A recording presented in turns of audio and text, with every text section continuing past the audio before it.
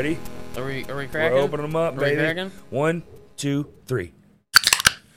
Ooh, oh, damn. Oh, we're fizzy. Oh, yeah. Sorry about that, man. No, it's good. Oh, hey. Let's wake up. Oh, shit. Oh, it's so tingly. I'm not a sparkling water person. I don't know why people like this shit. It's weird. I'm so thirsty, dude. Last night was crazy. I'm so tired. Yeah. Well, I saw you playing drums, so, you know. Yeah, drums. And it was hotter than shit. Dude, crazy ass hot. All the bands are like, man, it's so hot. I'm like, dude, it is crazy hot in here. I must say, I appreciate the lighting. Oh, our light show? Yeah. It's, you know, Home Depot, baby. Hell yeah. Hey, we rolled. God, well, we had a lighting director, so back in the day, so it was a little bit different. Yeah, LD. You know, she would do, Veronica actually.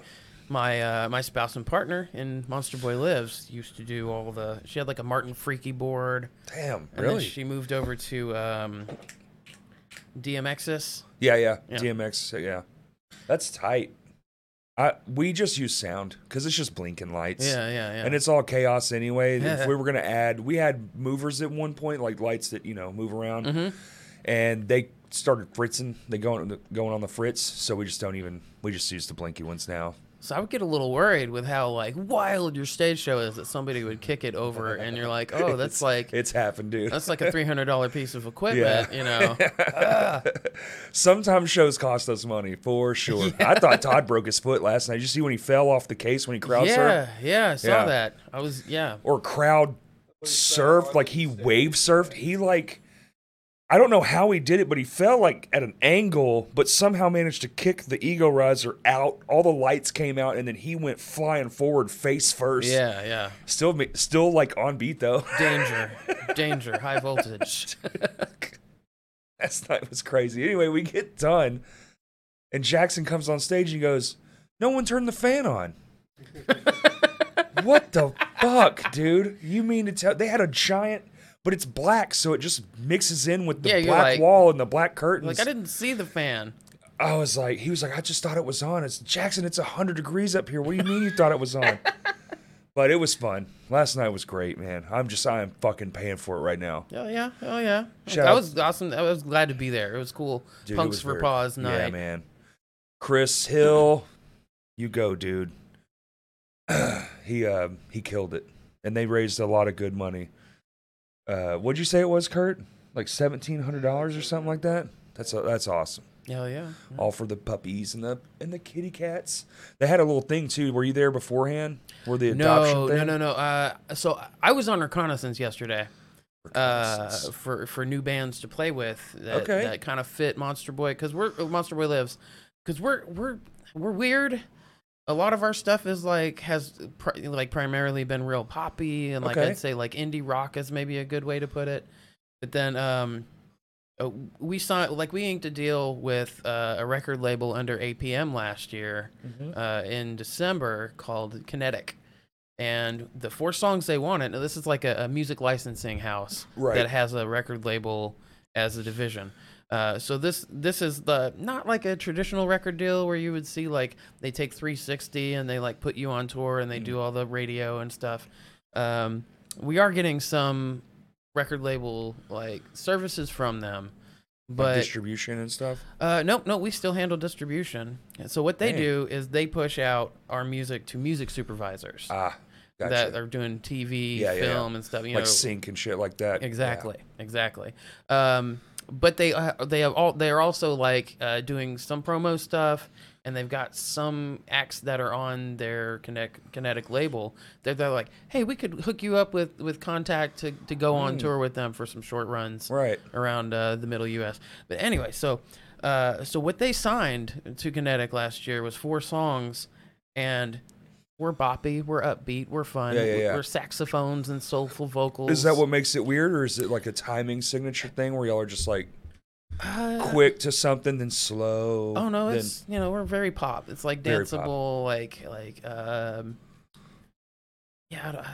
I'd be interested. I'll listen. Is it anywhere to find yet? Yeah. We've got like 15 songs out so far. Oh shit. Okay. We got 4 more that are going to be out. Which by the time this is out, this will be out maybe a week ago. Oh, okay. It's coming out on the 23rd. Oh yeah, this will be out probably the week after that. Yeah. Cool. So they wanted my industrial shit. So it was like, so a lot of our stuff, like we've got these EDM elements. We've got like I love break beats and stuff. I love electronic drum programming is like really fun for me. And so like I've got like hip hop sub bass that sits underneath Veronica's saxophones sometimes. Sick. Because she's very much more of a bass player. Or in our acoustic stuff, she's a little bit more like a cellist on a Barry saxophone. Fuck yeah. It's real smooth and she's got a great tone. Like that. So like we've got all these things like these bassy thing, like these crazy things that are underlining our soulful vocals and the rock sort of thing, and then we just flipped that on its head for these 4 songs where it's like the EDM elements they take center stage. We've got like a Run the Jewels type hip hop sort of frenetic, like progressive instrumental called Heavy, and that's the title of the EP. Okay. And that's and then like it's going wild, and then all of a sudden in comes the Barry sax.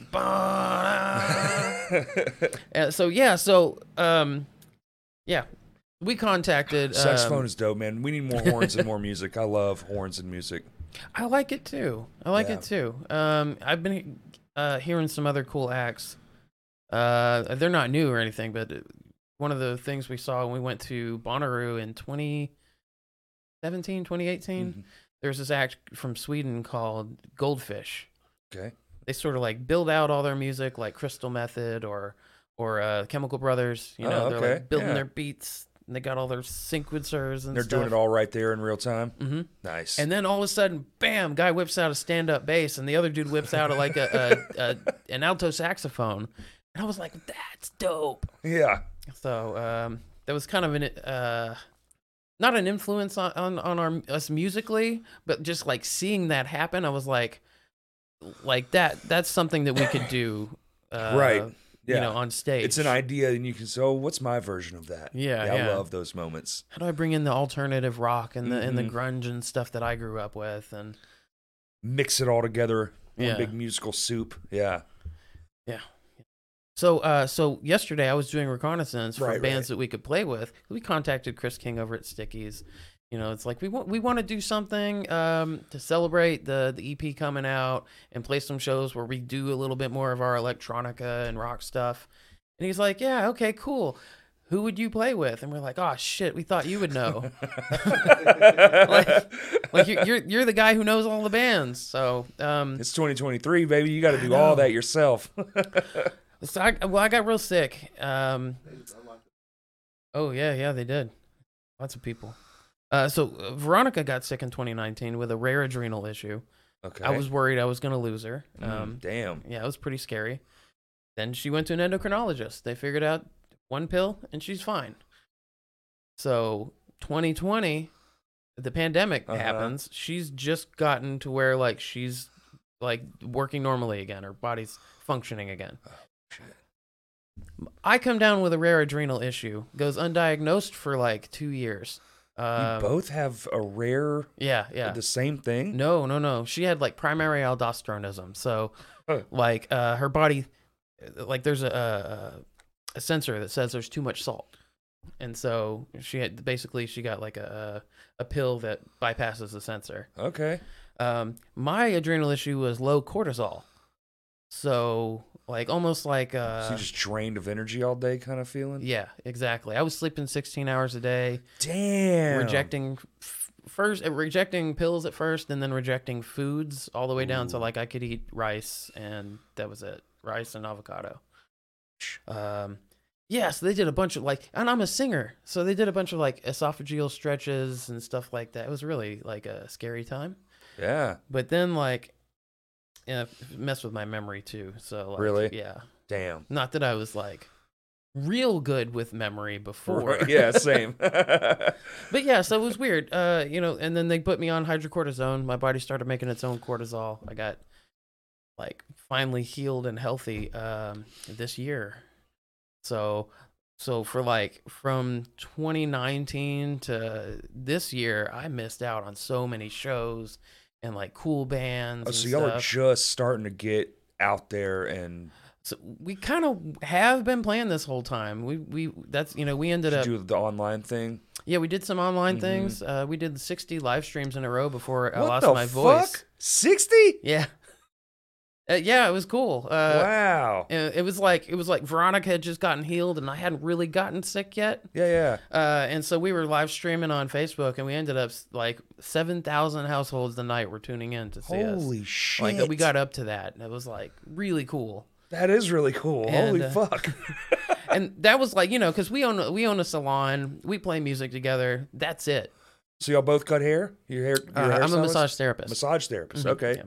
I'm like a background in physical therapy, and nice. I worked in. Take a look at my lower back after this. Yeah, I mean, Patreon. So we had no money, so the only thing that we had coming in during the pandemic was people buying like hair products from V and tips from playing on live streams. Damn. So 7,000 people a night. That's crazy awesome. It was really cool. When were y'all partnered up with someone, or you just started at zero and just? Oh yeah, we were. It just caught on. We just so we were like, we want to play music, but we're like in our house and we can't go anywhere. It's like let's just like let me boot up OBS. Yeah. And let's get my stream key for Facebook and let's just like stream. And then it got to a point where we were like. Streaming on Twitch through OBS, and we were streaming on Facebook through one of our phones. That's right. And then the other one was streaming to Instagram. Is that it? It might have been it. Doing both at the same time. Yeah. It was cool, and we were just like, people like really reacted well to it, so we just kept coming back day after day. And we play for 2 or 3 hours and just like, have our like married couple spatting that we do. Right. And people really connected with that because they're like, real life, yeah. They're like, oh, they're hamming it up. We're like, yeah, sure, we're hamming it up. You missed the C and the change on the 5th. Fuck. But yes, Veronica really said she really got like her head around a lot of the live performance stuff. She came back to playing music in 2018 after 20 years of putting her horn down. 20 years? Mm-hmm. That's a long ass time. And she worked in like management, lighting direction, stage design and stuff. Okay. So she was on the other side, the production end of it all. Mm-hmm. Yeah, I get that. But then like, this is kind of a long story. I hope you don't mind if I go into this. Dude, it's what we're here for. Yeah. So, it's interesting. So, like, a band broke up in 2016, and I was, like, Your old band? Yeah, my old band. Mm-hmm. And I was kind of floundering, and I was, like, playing these acoustic solo gigs. As one does. Yeah, and I was, like, doing open mics and shit. And I'm like, I had been selling out the Rev Room, and fucking, we played South by Southwest and shit. Now I'm like, please, Chris. Busking, like, please, can I? A little bit, yeah. Because like I had all these songs, but then I was just like, I was heartbroken a little bit. Sure. And it was mostly my own fault, but here we are. Anything, especially bands, man, it's tough. It's hard because you're used to it, right? Yeah. And it's just like, damn, and then it's part of your life that's just gone. Like, Thursday is not practice now. You pour so much of yourself into it. Because that is what music is for most musicians. It's just a reflection of the self, outward reflection via notes. It's like a mirror, but with sonic waves, and it sucks. I've been there a couple times, and it's just like, fuck, man. And then you kind of get in your head, you're searching around. You're like, do I start another band, or hey, do you just want to come jam? You have like 10 different friends come over and just pal around. Drink a 30-pack and just riff. I get it. I'm not like a solo kind of guy. Nah, I'm not either. I'm really not. I like camaraderie on stage. Mm-hmm. I like having someone's energy to play off of. Even if it's just one other person. Like a 2-piece. I'm down with that. And that's what we are.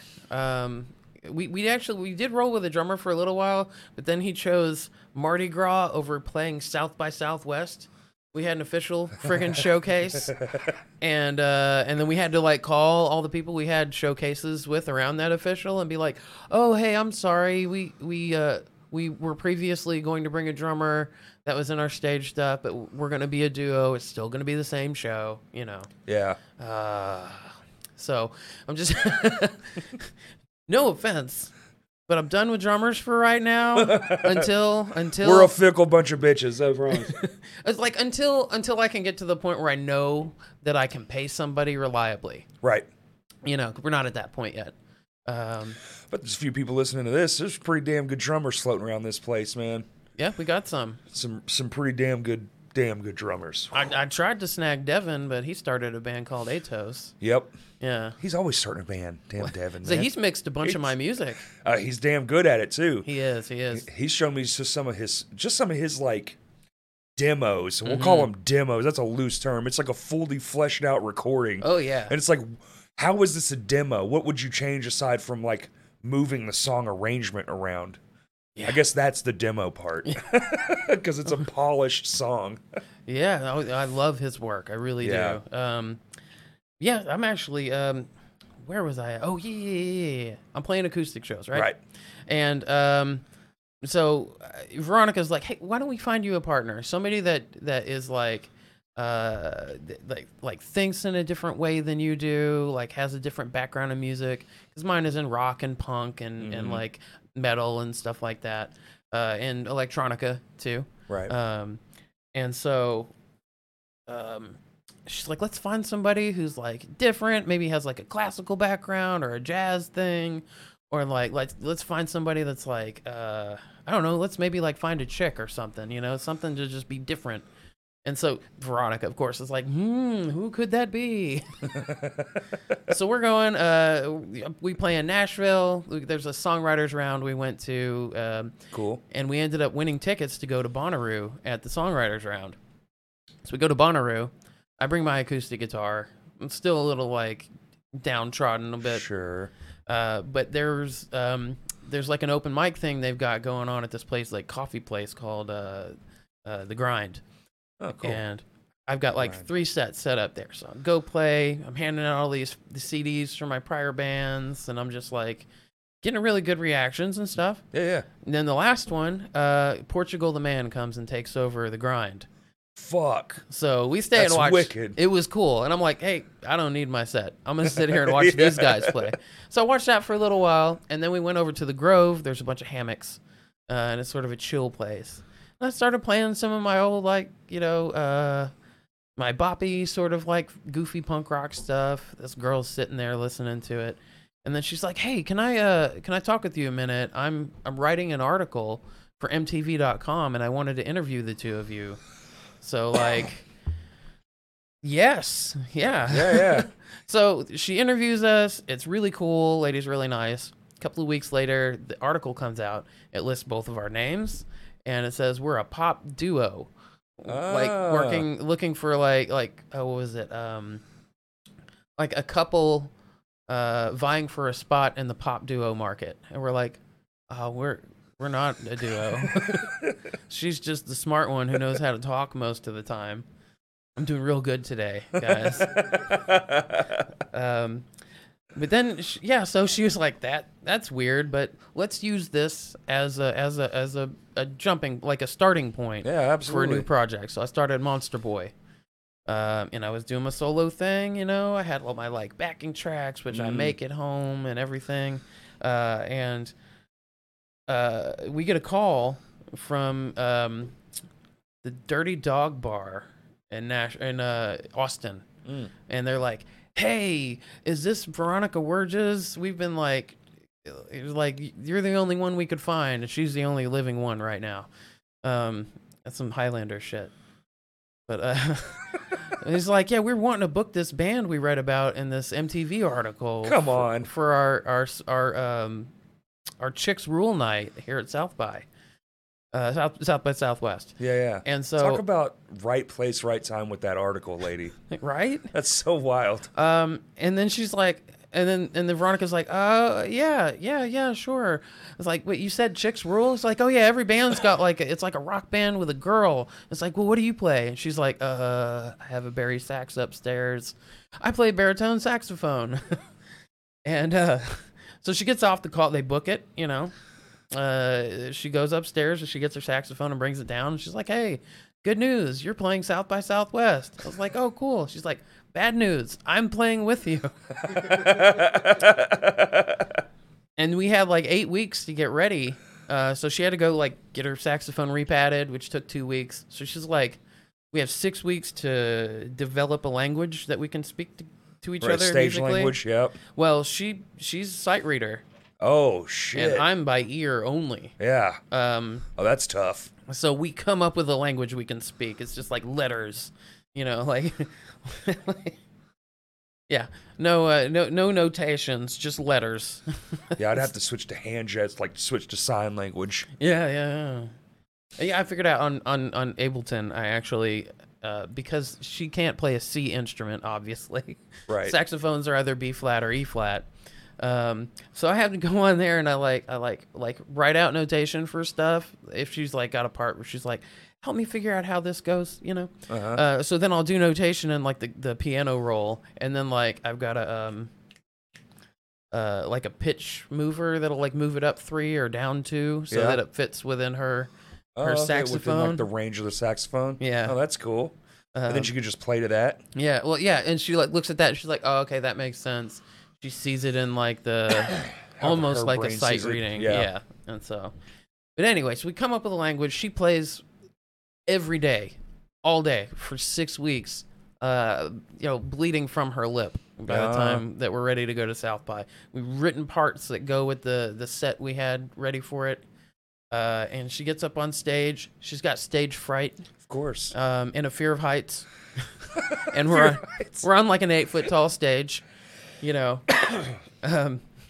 but she did it, and then she was like afterwards we had like the most awkward of like, it was like first date sort of thing. Like, she's like, oh, I kind of really liked playing the thing. If you ever wanted to do that again, we could do that, I guess. And I was like, I knew she had the fear of heights and stuff, and she like didn't want to step on my toes as like the writer and stuff. And I'm like, oh, you know, well, if you like, if you enjoyed it, like, I think it was really cool. She's like, maybe we could get you a real saxophonist. I was like, I maybe think like you're doing good, and maybe, and then we're like, why don't we just, we're gonna fucking do this. This is our band now.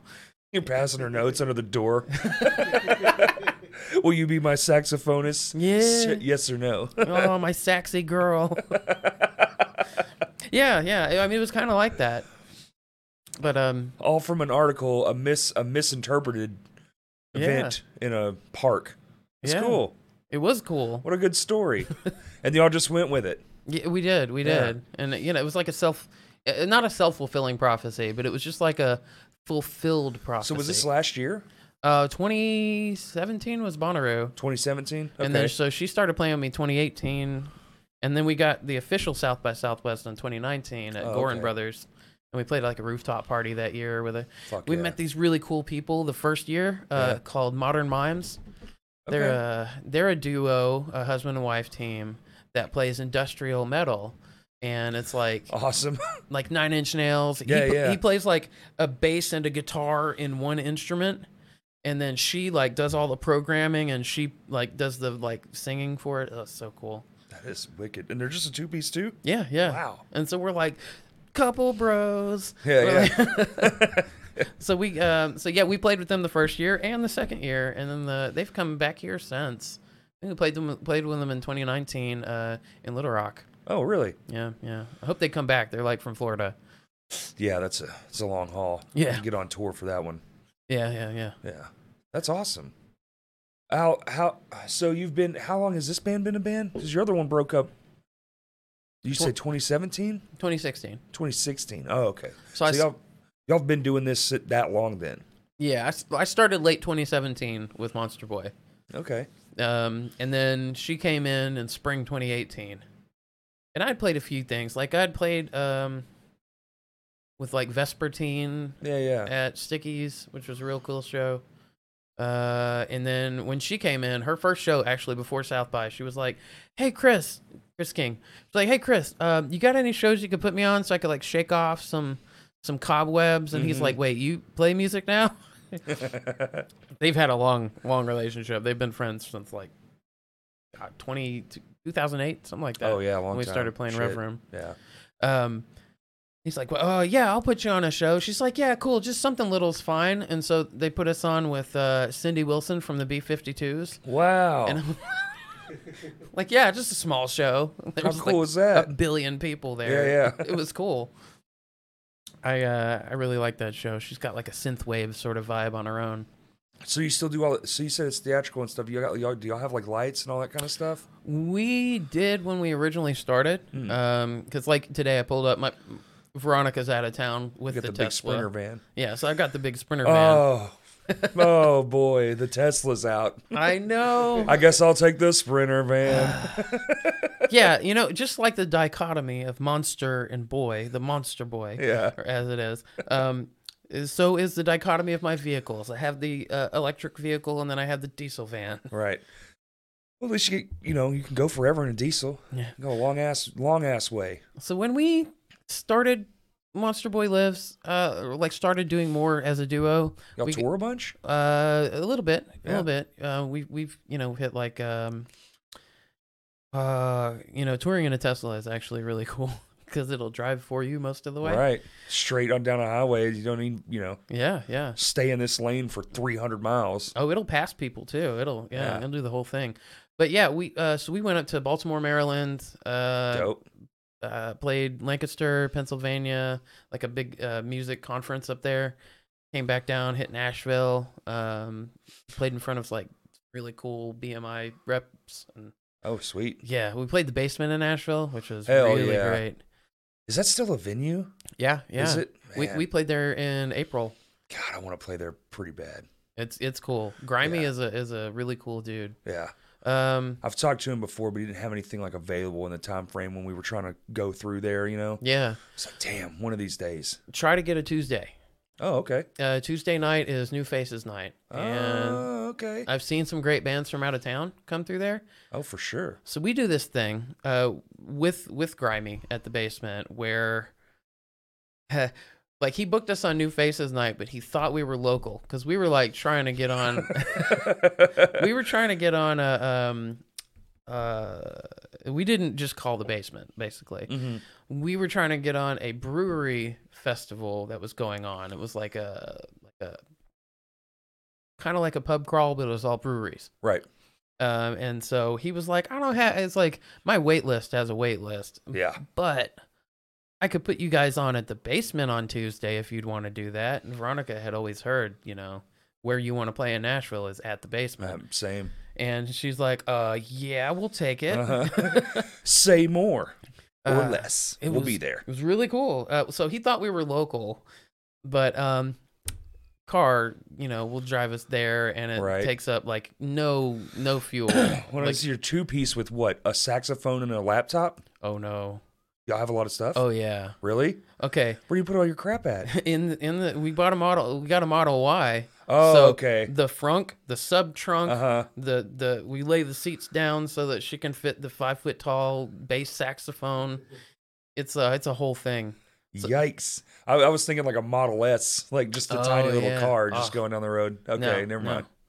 I want that Cybertruck when it comes out. Then we'll Hell really be rolling. Dude. Video game car. Exactly. Incoming. I want it in gold with a big SpongeBob on the front. I don't think she'll let me do that, but The front's his mouth, so when the frunk opens up, it's just talking. So we pack everything. But this is before the show. We go out there. Beck is playing an acoustic show at the Basement East, which is also owned by Grimy. Fuck. So we go out there with promo materials, handbills, a scan sort of thing. Hell yeah. Because the pandemic was still looming. That at the weird time. thing, yeah. Yeah. And so we're, I get exhausted real quick. I'm still dealing with my cortisol stuff. Yeah.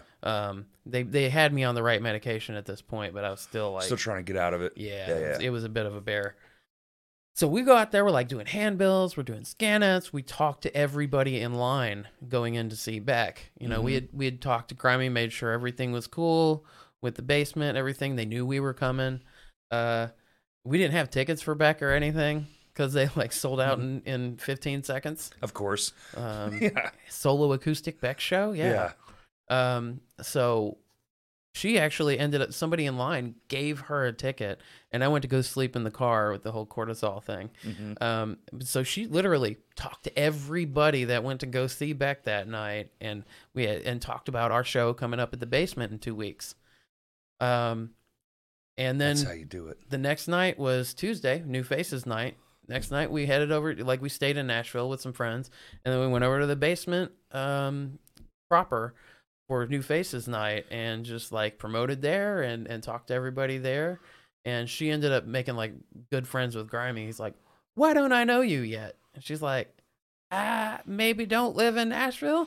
He's like soon to move to Nashville. She's like, no, but I have a car that makes it real easy for me to get here. We visit sort of kind of sometimes. Yeah. And it's like, and we have friends we can stay with here and stuff. So she's like, all right, well, let's do the thing. So we come out to play the basement, and lo and behold, like people start piling in, and he's kind of moved us around on the set list where we were going to be. We found out later he wanted us to put us in front of somebody he had called about us from BMI, and that was really exciting. That is exciting. But so we're like getting like, it's getting more and more people. Like we get up for our set, there's literally 100 or more people in this tiny little like basement venue. It's packed.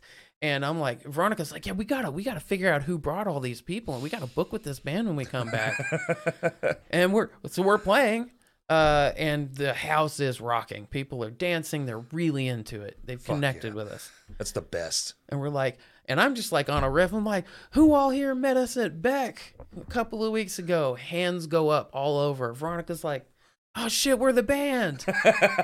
I'm like, we got a book with us. Just be yourself, man. That's cool that y'all go on little missions too. Yeah, that's neat. That's kind of an old school tactic. We're very much guerrilla marketers. Yeah, I mean, that's how we built up the whole FDF show thing. up at, Vino's used to have Fresh Blood. It was like that exact thing. You'd have a bunch of people in there kind of scouting around for what's next or who's coming through or whatever it was. Do they not still do that? No. Haven't done that in a long time. I missed that. It was neat for stuff like that, but it was also necessary because it was we didn't have a way to know. Now you kind of know. You can just see how professional a band is with a click. Yeah, exactly. I get why it's not there, but it was cool in the time for sure. Yeah. And going around like y'all do, to me that's like the best because it's as real as it gets. You can't fake it. Yeah, I mean just. And I do tend to be a little bit awkward. I'm like weird, kind of meeting new people and stuff. Yeah. You give me one-on-one. I love talking to people. I love connecting. Right. But, like we go to the basement. Like this last time that we had a show at the basement, we went to the Breeders show 2 weeks before. Grimy was like, hey, y'all want to come promote again? He's like, I'll get you in the door at the Breeders. I'm like, yes, I want to go see the Breeders for one. So y'all just chill out there in Nashville for like 2 weeks at a time? No. We'll go out for like a weekend. Oh, I see. And do our promo. And then go home. Come back home. Gotcha. Do our work and record and whatnot and get our show ready. Dedication. And then go up for the show. You're like your own street team. You gotta be. Yeah, that's true. Believe in yourself. Yeah. Absolutely. And so, you just like, you walk up to people at a show that you think they would like your music. Right. And you're just like, hey, here's a... can I talk to you a little bit about my band? My wife and I, she got these big saxophones, and I do all these like soulful vocals, and I play like the grunge and rock instruments, and this is a little bit about us, and you can check out our music on this card. Hell yeah! Do you ever bring the Bluetooth speaker and a cell phone? Like, want to listen? I've done that. We usually do that where. Like festivals, outdoor festivals and shit? Festivals are like places where you can get a little table. Like the Arkansas Festival and Events Association. Okay. They have like a like a thing that goes on every year. It's like what is that? A conference. Yeah. Where they have like all the festival and events people. We have a festival conference? Oh yeah. You got to look up the AFEA. Okay. Oh, I could hook you up with all kinds of like stuff. You guys would love it. Okay. That sounds interesting. How the fuck did I not know that? So there are all these. Veronica's going to come in to talk to you about this at some point. Yeah, absolutely. We're starting a nonprofit for music infrastructure, education, and like programs in awesome. Arkansas, and just like because there's all these musicians who are like, we need support, we need help. There's none here for us. Well, that's why we have to leave the state and go to Nashville or go to all the good musicians they say leave for other states. Well, there's more resources in the bigger places usually, and that's what you think. More money to be had. But there's a lot of resources here who feel underutilized. Absolutely. And so, like, these two things can't really be true. So I see what you're saying. And our population is double what it was even just a few years ago. Yeah, that's true. There is a lot more people. Yeah, you're not wrong. Just no one's put it together yet. So y'all trying to, be that person. Yeah, we got involved in something called Artist Inc. a couple of years ago. Yeah. 2019, we went through the program. And we really went through, we're not artists, we're musicians. We're here to learn about the grants, and we're going to take the rest of the program. There was one musician, and music is part of his multidisciplinary thing. Raw Howard, he's a fantastic dude. Photographer, music video guy. No offense, Karen, I'm not pitching him for music videos over you. But he's worked with like Daz and Bree and stuff. He's like really cool dude. So he was a facilitator. Shout out Daz and Bree. Yeah. Hi Bree, Daz. I'm gonna see you in like a week, or I will have seen you a week ago by the time this is out. Yeah. This is future speak. Yeah. So we did Artist Inc. And we went through the program, and they had us write an artist statement. Talks about why you make what you make and how you make what you make. And we're like, bio? They're like, no. You need a bio too, but you need artist statement. I get so confused with what's what. I know. They're like, put a bio and then to tell us about yourself. And it's like, didn't I just do that in the bio? What's the difference? Yeah. So this is like an 8-week program that tells you the difference. Yeah, that's why we all need these shit like that. things. Yeah. And it's free. It's free for Arkansas residents. What the fuck? And where is this at? So this is through the Mid America Arts Alliance. Oh, okay. So they're like in Kansas City, but they're over 6 states. We just finished up Artist Inc. in Little Rock a few weeks ago. And it was primarily, we had some dance and stuff. It had primarily for years and years just been visual artists and like movie makers and ceramics and painters and, functional art and art installations and stuff. Kevin Cressy was my facilitator, actually. He makes these huge statues. And was it that on purpose or just because no one knew about it, like musicians and stuff? Yeah, I don't want to get into too much why, because it's a little bit political within the organizations and stuff. But they haven't done a lot of outreach to musicians until now. Gotcha. And Veronica and I have been a big part of making that outreach happen to musicians in Arkansas. Fuck yeah. And so she's a facilitator for Artist Inc. now. Oh, damn. And basically, I just got nominated. Do you have like 1,000 jobs each? Maybe. It's taking over what we used to do in the salon has now gone a lot into artist education. Oh, okay. People think when I say artist education, we teach people how to paint or something. No. We teach them how to look at their art as a profession and how to chase it. Absolutely. How to treat it like a business while not being like run over by it. Exactly. Finding ways for it not to drain you.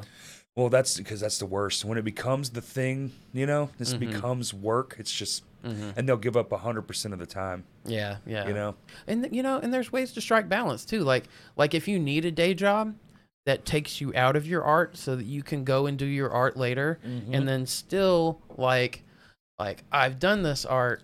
Now what do I do with it? How do I get it out to people? How do I make this something that sustains me? Right. Yeah. So that's kind of where we're at. That's awesome. So Artist Inc. It just changed our lives really.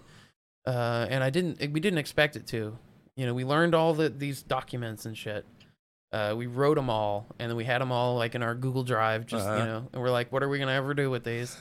The pandemic happens, and then there's all these grants that are available to musicians, like Music Cares. The Grammy Foundation has this thing called Music Cares, and they were like $2,000. You just got to fill out these documents, and we're like, wait, they need an artist statement. They need like a curriculum vitae. We have all these documents because we just did them in Artist Inc. So it was like it prepared us for chasing grants and stuff like that to fund not just our practice, but just like to fund kind of staying alive when everything shut down. Especially salons, like it was a zero, right? Yeah. You couldn't do anything. We closed it completely. Yeah. You know. So did y'all ever reopen? Is it just gone? Yeah, no, it's open. It's open? Yeah, Veronica did some cool like orange to blue gradient hair like yesterday. Hell yeah. Which is why she came out late. It's cool that y'all could survive that. I know a lot of places just couldn't, you know. Yeah. We were lucky in that we opened a second. She has narcolepsy, which is why she got the Tesla. You know, she wanted something with autopilot that would really be just able in case. Yeah, keep her alive if she falls asleep on the road. But yeah, so we opened the salon as a second house on our property and had it renovated for special uses. So she like walks 10 steps to work. What the fuck? Yeah, that's awesome. And we bought the house from her godparents, so we own the place completely. They can't, you know. Right. We couldn't lose the house. We don't have payments on it. What? So we just... What a good setup. Yeah. Damn. It really... So you really are able to use all that free time to just focus on things and really dive in. All we did when the pandemic happened was apply for grants and play music all day long. Damn. It was cool. It was cool, but it was also scary because we didn't know how long it was going to be. And then, then I lost my voice, and then it was like, oh shit. Yeah. So now we like crawled out of that. But through all that stuff, we ended up really getting involved in grant writing and stuff. Mm-hmm. There's a grant that's coming next year. Y'all grant babies. I don't know anything about that stuff, man. It seems in my mind, it doesn't even seem real or plausible that it would ever work. Oh yeah. So I just don't look at it. I don't think about it. I hear people like, I got this, whatever. Yeah. I'm like, nah.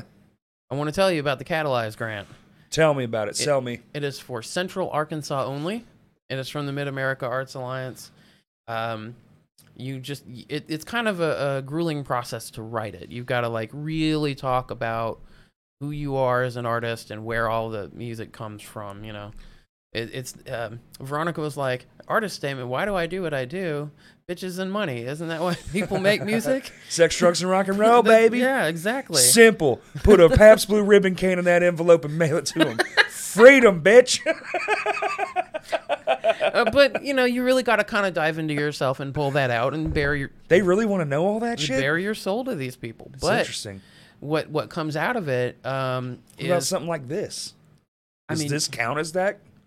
Maybe. I know that playing music and stuff... Yeah, I mean, this really is a music podcast. Yeah.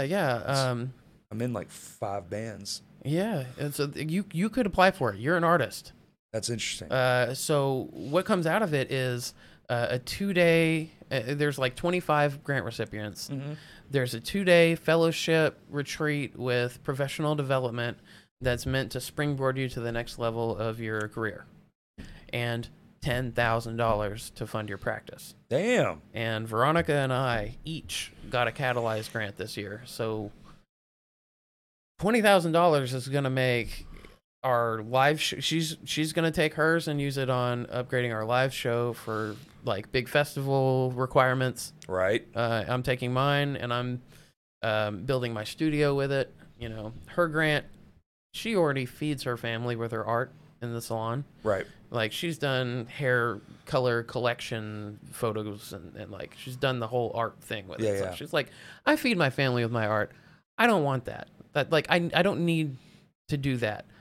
I want to be famous. That's what she wants. Hell yeah. She's like, I want a Grammy. Same. I want to be on Austin City Limits and Coachella and Bonnaroo. She's like, this is what I want. That's from goals, music. Man. Shit. And I'm like, I'm getting involved in the sync music world. And some of that needs to be really fast turnaround. Oh, yeah. Every day, damn near. If somebody's like, hey, we need a track that kind of is in this vibe, or for instance, right when the pandemic happened, Arts and Letters podcast. Oh, yeah. They commissioned us to do a podcast soundscape for this horror novel author they were interviewing. And then, so I like read the book and I wrote this cool ass soundscape, which will be out in October, by the way. We're going to release that. That's awesome. Is this like a podcast series? It was just one-off podcast. Just one episode. Yeah. So I did like 30, 40 minutes of music for it. Okay. And God, Brad and Mary Ellen are just the sweetest. I love working with them. So anyway, like I had to get that around like in 2 weeks time, have that recorded, written, recorded, mixed, mastered, right, ready to go. And so fuck it, I did it, but I also didn't have like the world wasn't open at that time, so I could just have my living room trashed. I'm technically working out of like 60 square feet in my living room. Yeah. And this is all I've got for recording, mixing, mastering. I've got to break down all my recording shit when we're bringing in groceries. So it's not, yeah. So my thing is like, I want to have a dedicated studio space. Absolutely. Where I can have everything set up. When I get to mixing, I've got my panels. Like I'm just ready to have professional products. Shut yourself off and really pay attention to what you're doing. Mm-hmm. Yeah. And so that's what I'm putting my grant towards. Fuck yeah. So we're kind of going in two different directions, but it's like it moves the same project forward. Exactly. Well, one hand washes the other, Yeah. That thing, and then with that, you get better results in your stuff you're putting online, Spotify, Apple, all that stuff. And you just that's where it's all at anyway, right? TikTok. You get a good thing on TikTok, one hook will catch the whole thing on fire, and then before you know it, you are at Bonnaroo headlining or whatever. That stuff is our wild. BMI dude seems to think we will be.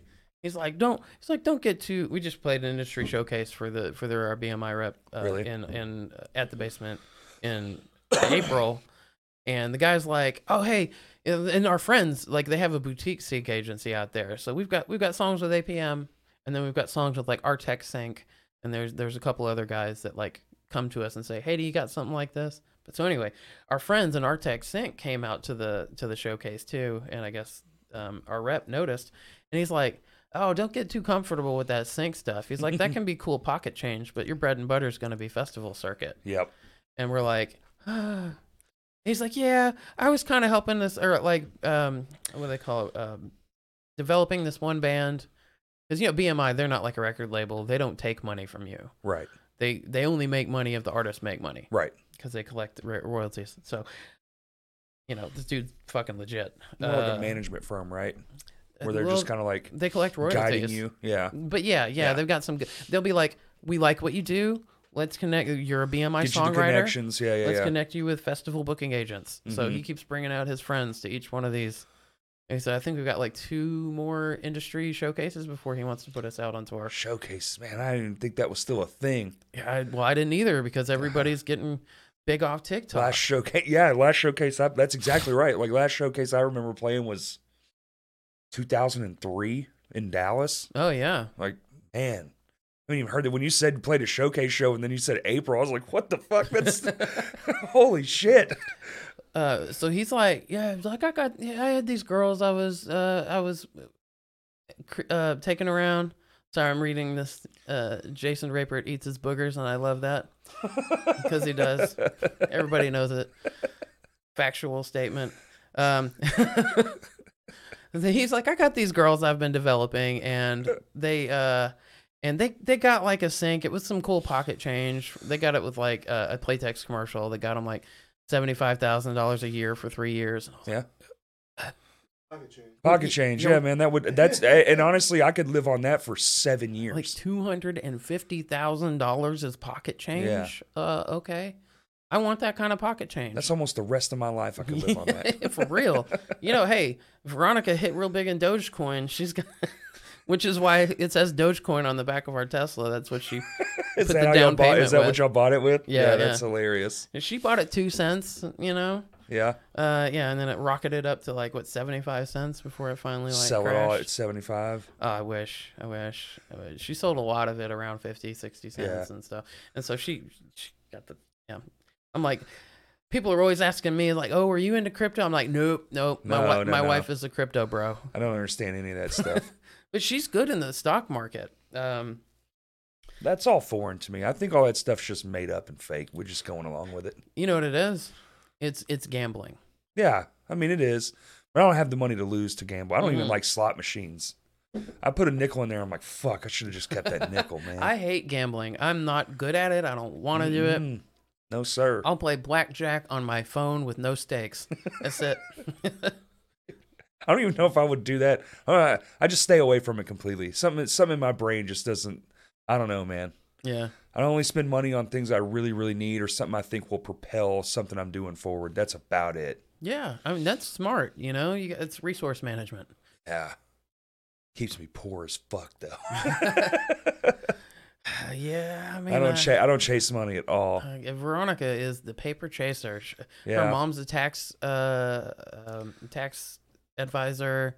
Oh, shit. And Veronica is like we have like a really great CPA, you know, gets us all the loopholes or whatever, you know what I mean? Yeah, she's really smart about money, and money scares me. Scares the fuck out of me. Because I grew up very poor. I was like homeless as a child. I had a lot of food insecurity type stuff. And that stuff it sort of haunts you later in life. I think I have exactly that for sure. Yeah. Wasn't homeless ever, but poor as fuck. Yeah. Like making rent and electricity was about all we had, you know? Yeah, man, Ohio sucked. When we moved to Arkansas. Oh, you're from Ohio? Oh, no. Okay, so I'm born in Florida. Lived in Ohio and Connecticut and California. Military kid? Yeah. Okay. I was a Navy brat. There you go. Both my parents were Both my airplane parents were electricians. Navy brats. Yeah. Yeah. I get it. So she moved here with some Air Force friends. Okay. And I've been here since I was like 6. But didn't spend too much time in homeless shelters here, but in Ohio, it was god awful. Man, that's rough. But I tell you what was cool is my mom worked at a bar in Ohio. That was kind of her vibe. Was like cocktailing and stuff like that.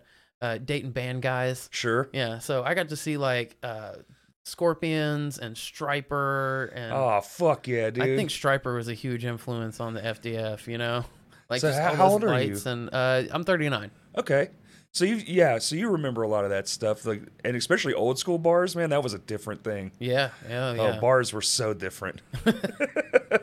Yeah. A child in a bar, man. Hey. Scorpions playing. And my mom dated this guy from this band it was a Christian rock band. They were not Riot? Christians. They were called Loud. Loud. Love over universal destruction.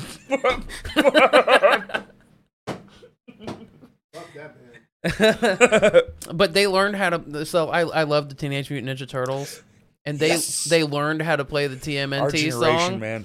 Yeah, they got us. Teenage Mutant Ninja Turtles forever. Yo, there's a new thing coming out from them. Yeah, I know. The new, not just the new movie that's got Trent Reznor doing the soundtrack. Yeah, but no, they've got they're gonna turn it into a video game. But Peter Eastman and Kevin Laird. I hope I have that right. Kevin Eastman, Peter Laird. Mm-hmm. They got together again and they wrote a new comic. The Last Ronin. Oh, that's right. Yeah. So they're I heard they're going to turn that into a video game. God, I hope. Where you can swap between the different weapon styles. God. That needs to be a movie. That is such a good story. Yeah. And do it in the style of the first film from the 80s. From, you know, what is 89? Practical effects. It's so good. It's the best one still, in my opinion. Mm-hmm. Damn! First 30 seconds of the movie and you're just looking at your dad like, whoa. I was like, I still remember just being like, Raphael said, damn. And then he dies, sort of. Yeah. That movie fucked us all up. Yeah. Just a bunch of 6-year-olds thinking it was the cartoon. We go to this real movie. Yeah. With all the drama, and then they kill Shredder in a fucking garbage truck. Like, dude. Like I always imagined. The 80s were wild, man. I went back and watched it later, but like when I was a kid, I thought there was like blood on the little. Nah, it's just. Yeah. It's just the rust and shit. I thought it was blood too, yeah. It scared the hell out of me. Yeah. But I loved it because it made you feel something. Exactly. TMNT3 did not do that. It made me feel anger and hatred towards the people who fucked up my beloved franchise. Like, don't get me wrong, I love feudal Japan. I watch, Sure, just not that version. Yeah, exactly. Yeah. Like I enjoy some Inuyasha upon occasion. But yeah, I'm like, no, don't put Ninja Turtles in there. Dude, they almost ruined that whole thing. That and that stupid tour they went on, the musical tour, almost ruined the whole thing. I went to it. No, you didn't. I did. In Pine Bluff. What the fuck? At the mall or where? There was like some convention center there. Wow. Yeah, it was cool, but it was weird. Because were they terrifying? You go back and look at videos. It's like, this would terrify me as a child. This would not make me happy. It made me feel like it was very much like a stage play meets like it was almost like Disney on Ice a bit. Yeah, the little rubber mouths and like they're holding instruments, but they're not actually playing anything. Yeah, for sure. And the instruments are like giant plastic things that don't even look like instruments. Yeah, I remember this pretty vividly now. Sorry to bring up past traumas. Yeah. No, traumas is how we write songs. Exactly. What was the first time you knew you were going to write a song? When they pushed Shredder in that garbage truck, man. Really affected me. But yeah, it really did, though. Like, oh, no, it did. It for sure cool. left scars. It was a dark-ass movie for children. Yeah. That if you made that shit today, parents would be like, what the fuck? They'd be like, get in the helicopter. Or because, they're helicopter parents. Yeah. Okay. I don't know. Does Gen Z have helicopter parents, or was that just millennials? I don't know. I was a latchkey kid, man. We didn't have nothing. You just come home, cook your own, whatever the fuck. Yeah. Hopefully they'll be home in time for dinner, Sometimes you lock yourself out of your house and you got to go to your neighbor's house and hang out with the down weird the kid. Street. Yep. Yeah. You say that. We definitely had that kid. I think we all did. Yeah. I grew up in a trailer park, like on the outskirts of Jacksonville. Okay. So definitely a scene. Yeah, definitely the weird kid next door. I grew up in a trailer, but not in a park, luckily. Oh, yeah. It was on a piece of land. Okay, you know. So nice. I still hate trailers, just in general. Do you? Yeah. Like I go in one, I'm like, no, this is not me. I feel poor. My Tesla would never be in a fucking mobile home driveway. Hey, I'm actually a huge fan. I've been in one my whole life, so I'm just in one. Yeah. I just like it. Well, Veronica bought her house, and it had an in-law house out back. Right. From her godparents. It's where she grew up. It was just in North Little Rock. And you would say that we're in a lower income neighborhood with like a mixed populace. Yeah. Which some people freak out about, and I like to call it an asshole filter. Like if you're like, oh no, there's black people here. I'm like, well, my neighbor Donald is fucking cool as shit. So if you don't want to come here, well, fuck you. That's fine. Yeah. Well, you could be my neighbor. He does meth. He's up all hours of the night. Yeah. He's real fun. All my neighbors smoke weed, but that's it. Sometimes you'll hear him revving his engines up. Because, it's 3 a.m. You got to get that old Camaro going, man. Yeah. Oh, no. That's the perfect time to mow the lawn. Dude, 3 a.m. with a head spotlight, You say that shit. I have waken up. I wake up early. Yeah. And I have gone outside to, take my dog out, take a piss off the porch, and seen some wild shit. Ugh. More than once. You're just like, hey, buddy, come on back inside. We're not going to, and lock the door. No. Yeah. Well, I don't know why this dude's out here mowing the lawn in his underwear at 3 a.m, but he is. Well, they burned the house down. Oh, with meth? Oh, yeah. Okay. Yeah. Okay. Well, then they left, didn't get caught, came back, relit the house on fire to destroy the evidence. Oh. Then got caught out in the woods. But then the children moved into a van next to the property, and that's That's who I get to deal with. Okay. It's a very interesting setup. So, van living. Uh-huh. Yeah. Is there a river anywhere around here? Well, no, it's no, it's one of those. Do you remember there was like this short window where they made these van RV things? I'm sure you've seen them if at your age, they were definitely around for a time. They had the sloped fronts. It was like an RV, but not an RV. Like what a Winnebago, like what more became a Winnebago. They were just bigger vans at it. It's that thing. So Tiny it's old Winnebagos. as shit. Yeah. So it's old as shit. And you're like cramped in it. It's like a Dodge, I think. Yeah. It's got like a bed and a thing over the roof. You know, a cab over the roof. Yeah. Oh, goodness. Yeah. That sounds fun to live in. You know, but I'd take a trailer over It's just that one. It's just that one neighbor. Yeah. And the rest of the neighborhood's dope, man. It's a dead end, quiet, except for that one guy. And he only gets going when he's fucking, heated up, tooting fucking meth all night. Yeah. That is one thing I have never done. I don't think I have any really. I do coke. I'd do that for fun just to see what the hype's about, but I'm afraid my heart would explode. Everything else, no heroin. No. Never again. It's a real musician's drug. Never again. No, I never did heroin. The thing is like, I have done many things that I won't admit to directly. But needles was never my thing, and I'll tell you why. I like needles too much. Tattoos. Yeah. I've got like this one. I got one on my butt cheek. Is it a smiley face? It's the Flaming Death Fairy's heart. Oh, okay. It's the horns. It's got the horny heart. Which I always forget about until I'm at the gym changing.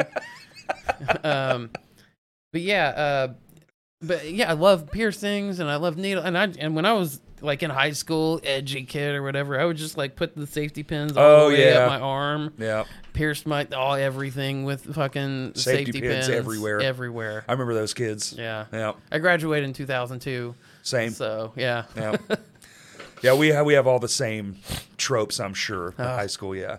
Yeah, I had hair down to my waist.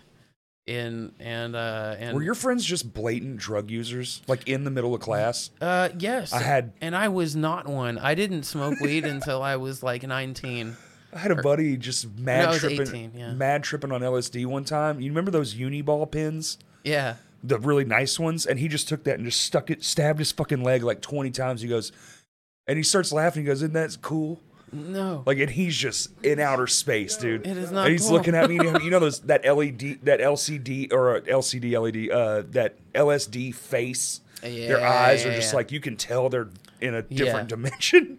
And I was like, dude, you're fucking crazy. This was in computer lab, by the way. He's just, and I was like, what the fuck are you doing?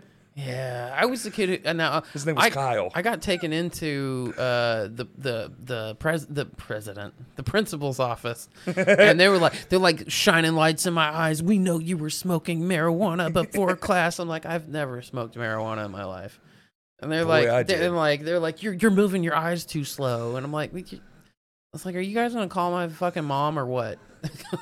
They tried to get me for smoking one time, dude. And I did smoke. I've been smoking. I smoked more of my life than I have, than not. Yeah. They tried to get me one time because I would drive my truck, and my truck was it was like for racing. So it was loud as fuck. Yeah. And I was always causing shit, doing burnout stuff. And I was a problem child. And he was like, "Yo, you're smoking out here." And I was like, "I'm leaving." He's like, "Yeah, but you're smoking." He's like, I was like, I don't even have cigarettes on me, which, I mean, they were in my truck, but I hadn't made it to my truck yet. Yeah. And he's like, well, what's that cigarette there? It was a butt in a puddle. And it was like the paper was falling off. It was like old as shit. Yeah, they're like, that's from 3 days ago? Yeah. I was like, dude, you suck. Oh. You all right? Goodness me. Pardon my French. Wait, I didn't say any French. Gesundheit, or however you fucking say it. Yeah. I would just like to go, you sneezed. So with this grant thing, are y'all going to start holding classes for it? Are y'all going to be the facilitator of this movement? Well, we've done a couple of classes through the Arkansas Arts Council. You hosted them yourself? Veronica. Oh, Veronica. She's very much she's really good at teaching. I'm getting there. Gotcha. I do work with the Mid-America Arts Alliance and Arkansas Arts Council as far as like tech stuff. So I'm the guy running the computer, running the slideshow, making sure that everything is getting pushed out to where. Is this like Zoom stuff? We've done Zoom stuff, but we've also done live. Like we did a talk at Whitewater Tavern. Okay. A few months ago. It was in October. Okay. And this is really interesting because I went to the Mutants of the Monster Fest. The one that just happened? Yeah. That Wake played and stuff, and Mammoth Caravan. So shout out to them. I fucking love you, Mammoth Caravan. Go cop their CD, Mammoth. Oh, yes. Change the camera, Kurt. Yeah. Go comp their album. I think it's been out for a while, but now it's on CD. So Brandon was at our talk. Too.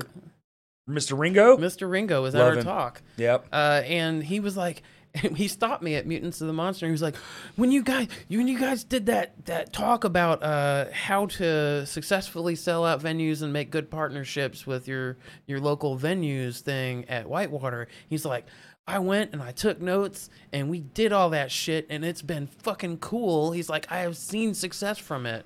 So I was so glad to hear that. Because I had gone to see Mammoth Caravan, and I was blown away by how fucking cool and sludgy and like how polished their show. Like I know they're new, but they really. But they've been gigging hard. They shouldn't have been that early in the lineup. You know, they were fucking good, really killing it. And and I was like, oh shit. So me and Brandon sort of recently became friends over that. I think that was pretty cool. Yeah, that's a good friend to have. But yeah, we did a talk, and there were people there, and so we're kind of like, as far as the outreach goes, we're like, you can't just say, hey, Arkansas musicians, there's money at the table for you. Come to the table. No, you have to say, this is what a table is. Because Arkansas musicians have primarily, not all of us, but anybody in rock, metal, pop, anything that's like commercially viable has generally been shunned by any of the grant programs, and that's not the case anymore.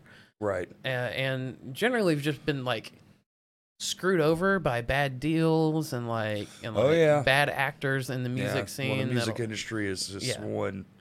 It's just filled with them. It is. I think that's why you don't see a lot of even people that make it on all the genres. They just don't look back. They don't really lend out. They don't really do much once they pop. Yeah. And it's for that stuff because you'll just lose all the money or something. Somebody will take advantage of you. And there's so many examples of it. Was it like Tony Braxton, like manager, just like took all of her money, all of it? All of it, yeah. And that's it. Oh, you just don't have the money anymore because you allowed this person to be your accountant, so you just don't have it. Exactly. That's fucking crazy. It's a wild ass world out here. Yeah, it is. But like, so Arkansas musicians have been kind of like kicked dogs, you know? Well, you come up and you tell them, hey, there's free money, and they're like, what's the catch? I play shows for free. I don't want to. Yeah. We had this one group, and they were like, so, hey, you're talking about like all these grants and stuff. Well, like when you get one, how long before you have to pay the grant back? And we're like this is, yeah, I mean, it's funny, but it's also not funny because you're like, oh shit, there's people out here who are like scared to get involved with something that will better their career. And I get it because I've been there. I've had to turn down deals that would have like raked me over the coals. Right. Luckily, I have Veronica. She's very smart. She see those kind of things. Yeah, she sees that coming from a mile away. Well, once you get burned once, even if it's a minimal amount, like going to a show with a guarantee and not getting paid, you're like, all right, fuck all that. Yeah, you just put it all out of your mind. And those like what Guerrilla Productions where they would have you pay for like a 15-minute set. Fuck those fucks. Yeah. No. God, I remember when that was going on. I don't know if that's still a thing. I hope not. What I want to do, and this is a little bit separate from the grant thing, but it's like what I want to do is like break that Battle of the Bands concept, like sort of like thing that kind of got built up. Oh yeah. And it was like really big 2008 to 2012 or so, where it was like, you got to come out and support my band and my band only. You Everyone can't cheer for these other people. Yeah, dude. That is toxic as fuck for the music scene. And that breeds competition isn't there. I haven't seen that kind of behavior in a while. It's good. There's a few people that'll show up to a show just for the hang, and I get that. They'll just be outside, and even I'm guilty of that. Fucking old, man. I've been to 1,000 shows. Sometimes I'm tired as hell, and I just want to see my friends. Mm-hmm. But the music is just, I work construction, so it's like, I'm tired. But I want to hang out. I want to be there. I want to support. I'm here. I'm just not in the room. Yeah. I get it. But, so it's good to... We haven't seen that a lot, but, just the idea... There's still kind of the idea there a little bit that there's competition for resources, or that resources are finite. Right. For instance, I had some friends that were on something called the Arts on Tour roster. Okay. Through the Arkansas Arts Council. And what that is it's like a program that allows you to, if you're booking at like an institution, like you get a gig at a university or something like that, or you play in a rural area, or you play I don't know, one of those things. Rural area shows can be wild. Yeah. I've never had a bad one, I don't think. I don't think I have. Never have either. You think we're gonna die because you're lost. You're looking for someone's fucking barn. or for instance, like Newport has a Delta Music Festival. Okay. So all these festivals and these like a blues thing. No, it's regular, all kind of music. Just every genre, multi. Okay, cool. Yeah, we played with DeFrance was up there, and it was us, and had some other friends that live up there. Newport. Hell yeah. They've got they've got this cool new place they opened, Angry Possum.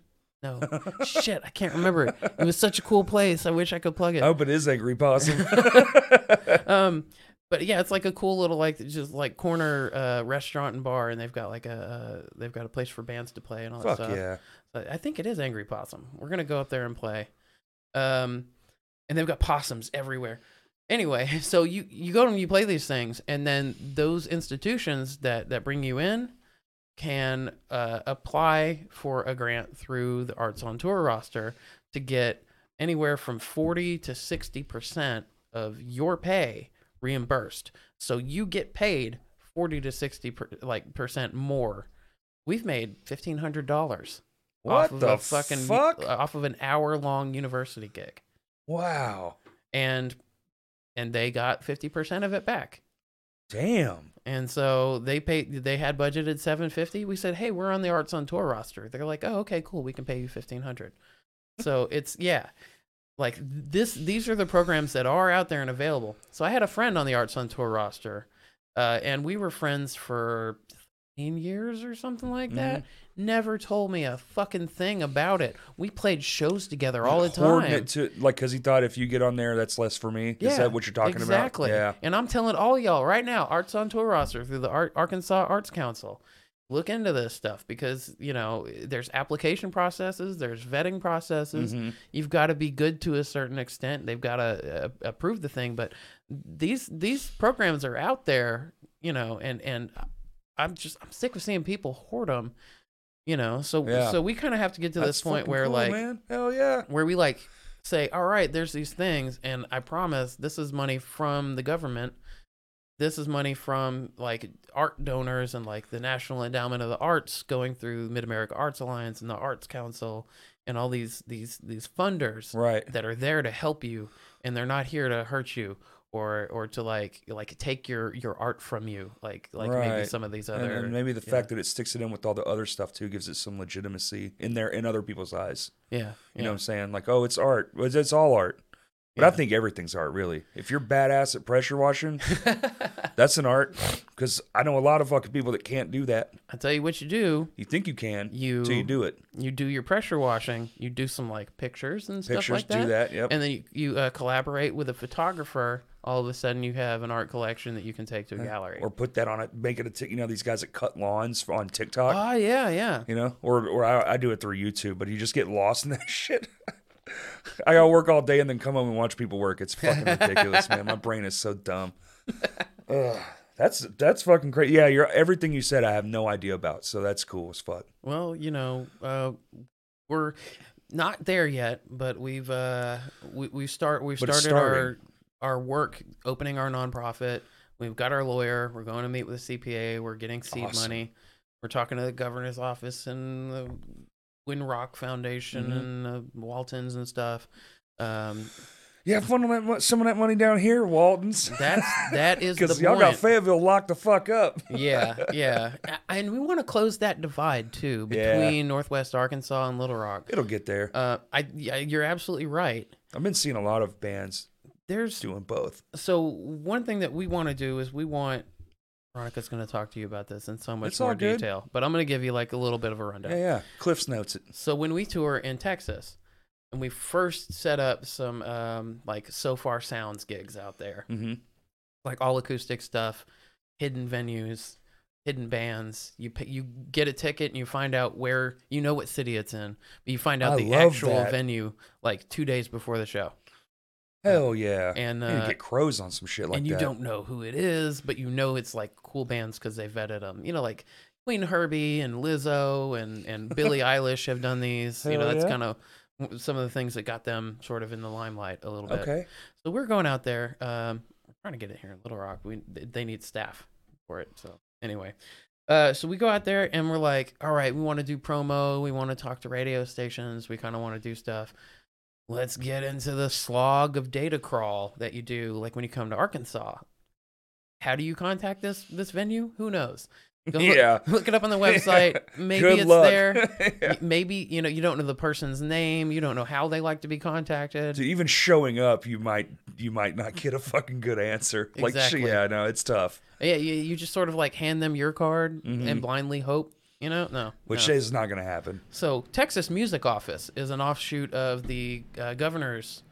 It's like a governor thing. Okay. And basically what it is a website that is self-serve. You go on there, you're like, I'm looking in this area for this type of music. I need venues that I can contact. It gives you the list of people to contact. It tells you how they like to be contacted. Here's a list of radio stations that'll interview you. Here's a list of publications you can send a press release to, and here's, damn. Yeah. And so, we want to do that, and we actually are in contact with the Texas Music Office they've got like a training on how to make this for other states. What the fuck? Oh, that's badass. So, yeah, we've gotten word through our friends at the not transportation. What's it? Where people come to your state, tourism department. Oh yeah. that they're looking to fund something like this right now. No shit. Because we need it. Georgia's doing it, Tennessee is doing it, and we got to get there. So everything around us is starting to do it. Yeah, like the last. We want to get there before Louisiana or Mississippi. Yeah, we want to get there before them.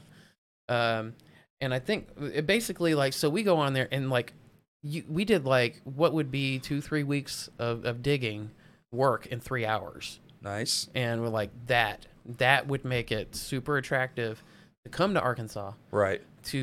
For Festival and Events Association bookers here, right now, some of these festival and events people are going on Facebook. Hey, do I know any bands that would want to play at my festival on fucking Facebook? Which is dead as fuck anyhow. Yeah. And it's so you're just getting that pushed out to the few friends that see it. That's right. No, so you can go to this website, you can search for bands in this genre, and then narrow it down to whatever fucking city or whatever fucking region, Fuck yeah. We want to make this where it's along the lines of what Texas Music Office does, but even more, where we're bringing in stuff like if you're an out of town band and oh shit, my headstock broke off, and I've got 3 hours to the show. Where's the closest local luthier? Where's the closest local? So it's that in depth. Wow. Yeah, to the point where you can find people who are music adjacent. People who are there music services. If that makes any sense. Damn, dude, that would be amazing. So yeah, shit. That's what we're working on. Y'all are busy as fuck. It's good. It's good to be busy. It's great. Yeah. You definitely have that mindset. You sound like a fucking power. Y'all are like a power couple. Yeah. We're in bands. We do the thing. She works at the thing. We're out at the house together. Yeah. We're trying to make Arkansas fucking have this crazy mapped out That's badass. Dude, that sounds sick as fuck. I'm trying to process all that. Sounds like a lot of fucking work. It is. Yeah. But we're trying to, part of like starting it as a nonprofit insulates it from the government. Right. So that nobody can go, "Oh, I'm defunding you." Mm-hmm. Like, no, you're not. Right. So we watched, we initially pitched it to the Heritage, like Arkansas Heritage, which they're over the Arkansas Arts Council. And they were like, "This sounds like a great idea." And I know people, like, at the time it was Hutchinson was in office. Yeah. And it's like, yeah, he would love this, but the race hasn't been run, but they're already transitioning everyone over to like Huckabee's teams. Right. It's like, and in 3 months, 4 months, we're probably just like, she's probably gonna fire me. Who's like the head of right. He was the head of Heritage. Now, Arkansas Arts Council is insulated from that, so nobody got changed over there. But in Arkansas the Heritage, thing that owns that is everything gets swiped through. Fuck, man. Like, so we were. So do you have to just go back and just kind of be like, maybe these people are cool, or? Yes. Yeah. So you have to redo the whole process. But we've heard through our friends at the tourism department that Sanders wants to fund something like this. Oh, okay. So I'm reasonably. Well, that's good. That's one good thing. Yeah, I'm optimistic. Sure. That they're gonna like that. And if not, I mean, we're only. Yeah. I think it's gonna work out well. Hell yeah. So part of it, like, though, is making sure that we don't starve while we're doing all this, because it is not lucrative to just connect people with other people. No, it's not. So part of the seed money is giving us like a bit of a salary buffer. Yeah. Just a buffer. Yeah. Because I get it. We're we don't want to add extra jobs. Like, we're already doing art education. Right. We're already playing with our band. That's the thing about most artists. Like, man, if I could eat and have the electricity on, I would work endlessly on the things I do. Yeah. Like this kind of shit, dude, I'd be in this fucking studio every day if my internet and electricity was there and I got to eat food. Yeah, yeah. I would do this every day. Yeah, that's not where we're at yet. I know. But but maybe you're working on it. Yeah, we are working on it. Yeah. So if we get the nonprofit started, we're gonna have just a little, like, basically like have money for us to live on, and then we're gonna travel the state, signing every venue, awesome. Yeah, signing every person, like tracking down every band, making That's connections wicked. to get them on the site, and then our next phase is all right, start up the the artist education programs for high schools and colleges, and then like Veronica and I kind of want to be the teachers for the first round, and then we're gonna find artists, like music artists, and that are good with teaching, and we're gonna offer them positions where they can teach for so much, right, per hour for like 4 to however many hours the programs are. Yeah. And we're gonna connect them to that through the Arkansas Arts Council. Damn. And then so it's like a hell of a mission statement. Yeah. We've got a 10-year plan. You can tell that you've put a lot of time into it. So that's yeah, man, that's wild. Holy shit. I mean, here's hoping it works. Yeah, yeah. I could fall flat on my face, but shit, I've done that before. I mean, but you don't know if you don't try. Yeah. Fuck. And that's something really fucking cool. If that does work, that's huge. Yeah. And the cool thing is that a big step in the right direction. At a certain point, it works itself. Right. At some point that thing's just a program that's just on. Yeah. Yeah. There's we've connected people to the other people, and right. all right, we've got these programs, and we're probably still going to sit and write the programs together. But I mean, we've already written one for high school students to talk about the middle class of music. Hell yeah. Where you're not the band teachers and stuff. Right. Like, they sort of give you this idea, not the band teachers, but like you get this idea in general. That if you're in music, you're either like Post Malone or you're homeless. Ugh, and then that's the American Idol of everything. Exactly. I can't stand that shit, man. There's a whole range. I got friends that perform they do have symphonies or whatever. Yeah. But they're just they'll go in and do music scoring session playing in studios. Well, that's huge for that kind of stuff. For that life, if you're like a classical instrumentalist, like session work is your bread and butter, really. Unless you get in on an orchestra. Yeah. And that's the thing. Is like there's all these different jobs. Yeah. In music that are music adjacent. Sometimes you're not even playing, but there's a lot of jobs in playing music. But there's ways to, there's like pathways to start that as early as being in high school. Veronica, her passion is like, she picked up her horn 20 years later, and she's like, I didn't know how much of my artistic soul I was missing. Oh, dude, from not having this in my life. Fucking what? I think we went like a month, 2 months during the start of the pandemic, and I was like, I'm gonna fucking die. I cannot not play music. I can't do it. Yeah, we had to figure some shit out. So we did some live streams and stuff, and started practicing. Luckily we had a giant fucking warehouse. Yeah, so we could all be, distanced away from each other, and we wore masks for the first little bit until everything started kind of, everybody's figuring everything out and shit. Damn. When did you start playing music? Oh, let's see. I was 6. Damn. I was 6. That's 2 in a row. That's two people in a row started playing music at 6. That's awesome. Yeah. So you're a multi-instrumentalist. Yeah. I started on violin at 6. I played in front of Governor Clinton. No shit. At the Park Plaza. Did he have a saxophone with him? I don't know. I don't remember. Oh, okay. I remember just being part of the thing. Yeah. Can't play for shit now, but yeah, I picked up guitar at 8.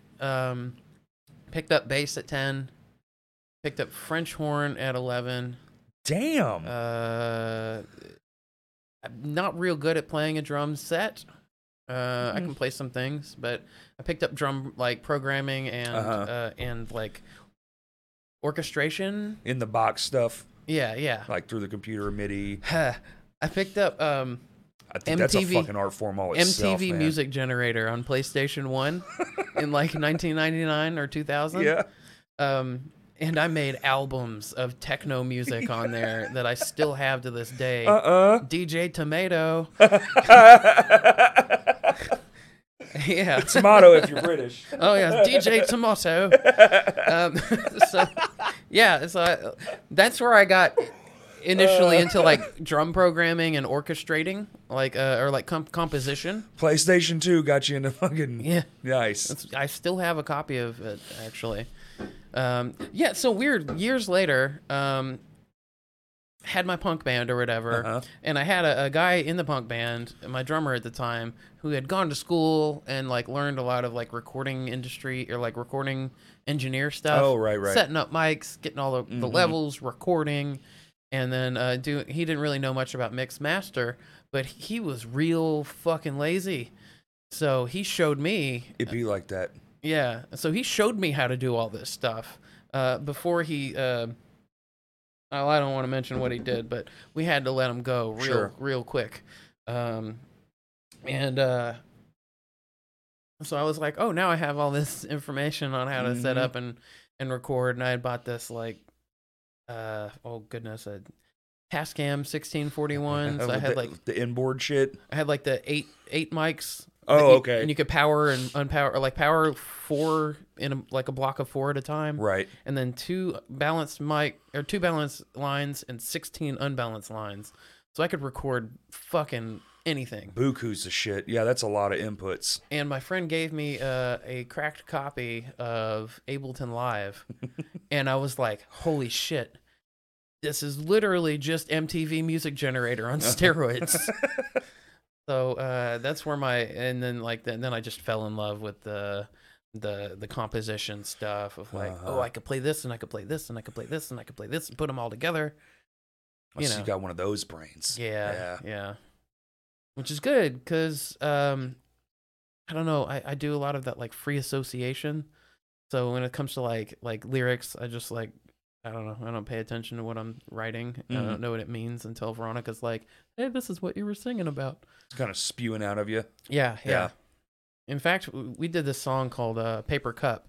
It's like our island country song. Okay. With like Jason Lee Hale on slide guitar. Nice. And it's got a bit of a like hip hop sort of like inspired drums and stuff. but it's a country song. Hip hop country? Yeah. Not quite. You'd be surprised. I'll send you a link to it. Yeah, but it's like, so I had the track and everything, but I had no lyrics. And I finally got the backing tracks and everything set up at midnight, the night of the show when we played at Sticky's. Or when I played at Sticky's. This was 2017 by myself. Oh, okay. And I had to get, it was like we were playing I was opening for Vespertine. And like, so like, I don't have lyrics. I got nothing to go on. Veronica's like, just figure it out on stage. You'll be fine. I'm freaking out. I get up there. Luckily, somebody was filming it because literally what I sang on stage out of fucking nowhere is what's on the album. Isn't it wild when that happens? And it's good and it's like coherent, surprisingly. Yeah. And I love it when that happens. And man. Veronica's like, "Oh yeah, you wrote that about your mom," and I'm like, "Oh." It's not a nice song. I blacked out. What happened? Yeah, for real. But yeah, no, I've got one of those like weird free association brains. So like sometimes I'm like, oh, how about instead of a bass, we put a saxophone here and then support it with like a hip hop sub, you know? And you have all the abilities to make that a reality. Yeah. See, I'm like, man, this would be dope with some horns. I guess we'll never know. You're like, I don't know what those horns would sound like. Yeah. I got all the stuff. I have a DAW. I have like 250 gigs of shit to choose from, but I don't know fuck all about any of that. What's your DAW? Logic. I have a Mac, so it just makes sense. Cheap. It's like $200, and it comes with infinite shit. I have paid $1,100. You know, for Ableton Live, like just the built-in stuff. Plus now with the iPad integration, where you can use it in real time with it. Holy fuck! I mean, it is wild. So with my studio, with my studio money, I am buying a Mac Studio. Nice. That's what I wanted, man. But I'm gonna put Ableton on it. Yeah, because it's what I know. I mean, it's what you know. I think that's like the thing about DAWs. It's like, just find the one that your brain goes, I like this, and just use that one, because they're all doing the same shit now. I did try Logic at I don't know if you guys know Brian Knight, not Little Rock Fret's Brian Knight. Oh, okay, no, this is Brian Knight, who used to he mixed used to mix music for or did live sound guy stuff for Memphis in May and New Daisy and stuff. He's opening a studio here in Little Rock. Nice. I'm going to be helping him set up. Love the up. New Daisy. It's reopening. Yo, are they? Yeah, buddy. That's cool. Dude, it's cool as fuck. I was so happy when I read that. That was one of the venues when they closed. I was just downtrodden. I was like, this can't be real. Please, God, don't take the New Daisy. We played there a couple times with Muck Sticky. I've only ever went to shows there, but it was always my bucket list to like play a show there. And now that it can possibly happen, I'm like, very excited. Yeah, because I don't have a lot of bucket list shit left. I've done all the things I wanted to do. Yeah. For the most part. Yeah. There's still a couple really big ones, but that's more like, you know, butterfly in the sky, sugar dream shit. Yeah. LeVar Burton type dreams. You know, like fucking play in front of like 10,000 people. That's never going to happen. A lot of people. That's a lot of fucking people. I would also like that. Yeah. I think I've played in front of like even if it's just 4,000, just to experience it. Yeah. I think mine's close to 2. Yeah. It's like the most, which is insane. It's an insane amount of fucking people. But I want to see what like that crest, like 5. Yeah. I've seen in 5. You know, 5 you can see kind of everything in 110s where it starts to get like I couldn't even see all the people. You remember the Gossip? No. So they were a Little Rock band. No, Cersei band. And they were like blues pop. Okay. With a female vocalist. She's got like a big voice. Aretha Franklin type voice. Oh, my favorite. Oh, she's so good. She's made me cry. I'll send you a link to that. Please do. She's good. So she tried real hard to make it here in Arkansas. I can't remember when this was. It's impossible sometimes. And the Arkansas Times told her she like, in no uncertain terms, they told her she was too fat for pop music. Okay. And so the only place that would book them here was Vino's. They ended up moving up to after college. They moved up to Oregon. What's that place up there everybody goes to? Portland. Mm-hmm. Yeah. Bad at remembering. No, I got it, dude. We had a long night last night. It's fine. So they made it out of Portland. Bang over. She ended up becoming friends with people in the fashion industry. They got huge in in the UK. They played. Overseas is where you want to be huge. If you get huge somewhere, you want to be overseas. So festivals like I watched a video over there of her playing a festival with 300,000 people singing along to her music, and this bitch from Searcy, Arkansas. So when she comes here to Little Rock, Vino's is the only place she'll fucking play because it was the only place that would have her. How about that? Yeah. Yeah. That's fucking wicked. Yeah. Gossip is really cool. They had 300,000. I'd shit on myself. And everybody's singing along to her music, you know, and she's like friends with like. Imagine the unrealness of that. Would that I feel like your bones would shake. Yeah, yeah. Legitimately. They played the music on the what is it? The Victoria's Secret fashion show one year. I was like, hey, that's standing in the way of control.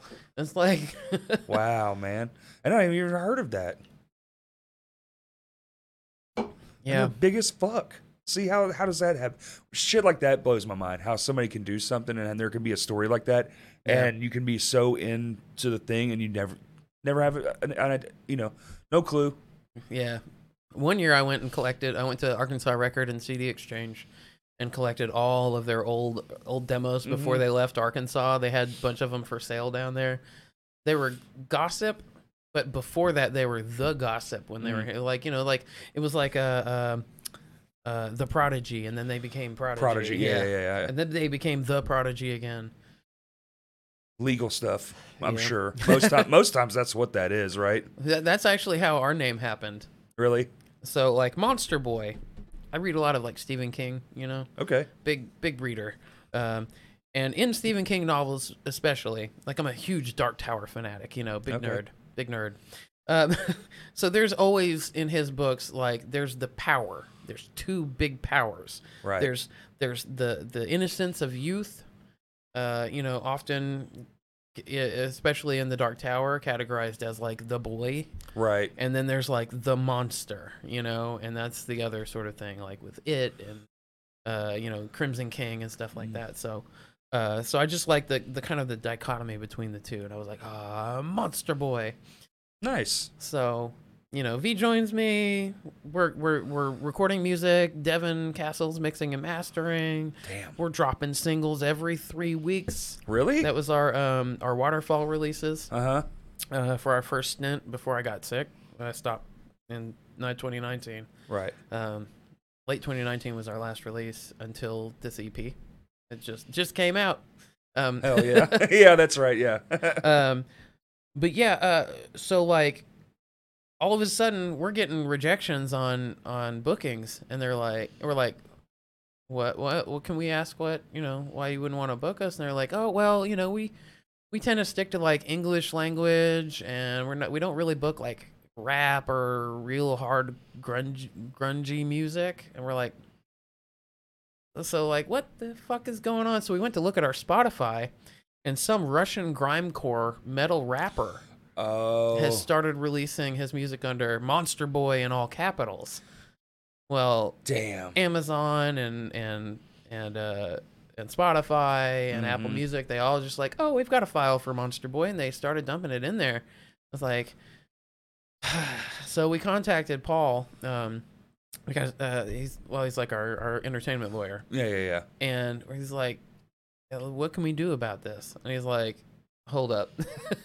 He's like, I could do it. I could litigate this, but you don't want to pay that for international copyright law with a Russian that doesn't give a shit about you. Yeah. Like, we can't really do anything about this that's gonna make any sense for you financially. Yeah. It's like, best thing you could do is change your name. And I was like, I hate that. Yep. But I work with DistroKid, and you can do that with DistroKid. Yeah. You can like, so I'd had this idea for a Monsterboy album called Monsterboy Lives, where it was like, there's gonna be Monsterboy, and there was gonna be like Lives, and it's gonna have all the circles with the little people in it, like an old Weird Science or one of those old pulp novels, or like Weird Tales kind of look, and like a hand up out of the ground, it's like Monsterboy Lives. And so I had gotten the website monsterboylives.com before we were Monsterboy Lives. He was like, why don't you just change it to Monsterboy Lives? And we're like, oh, That's a good idea. I mean, you do what you got to do, man. Yeah. Yeah. Especially out there. It's like nothing. It almost seems like as weird as of a band name as that is, and it was still something that somebody else also thought of. Yeah, yeah. You know? Well, and later I found out, I did research, I swear. There were no other bands called Monsterboy at the time when I started it. Exactly. That's what I'm saying. But there was... it just happened to my band named Johnny. Oh. I typed it in just to see because I was looking for the album and I didn't want to go through the... So I just hit the search tab. It's way faster. And another one popped up. I was like, get the fuck out of here. It's a bunch of kids in a punk rock band. Yeah, yep. But they put official. Because I know they looked it up and ours definitely popped up. Yeah. Because we're the only one. It's us and the horse thief we're named after. Oh, yeah. Yeah. Well, you know, there's a video game called Monsterboy in Wonderland or something like that. And so I was like, oh, shit. So I kind of like having Monsterboy Lives because it is a weird name, and I don't think anybody else is going to snag that as a combination. Right, and it's 3 letters long. Most people these days try to go shorter. Yeah. You know, one word. Yeah. Try to. I tried to. Yeah. You know, there's only so many one-word bands. Or you start adding the in front of it. Yeah. I like Missio. It's like, have you seen these guys? Mm-mm. They're like, oh goodness, they're kind of like not dark wave, but like it's like heavy but poppy sometimes. Okay. They're like a 3-piece from Austin. Sometimes it's got some they've done some work with like hip hop artists and stuff, but they're kind of like industrial rock almost. Okay. But yeah, it's like Mission, but without an N. I'm like, that's smart. Smart. They come up with your own word. What's your band's name? Glorp. Glorpenstein. Yeah. Flurpin. That's where we're going.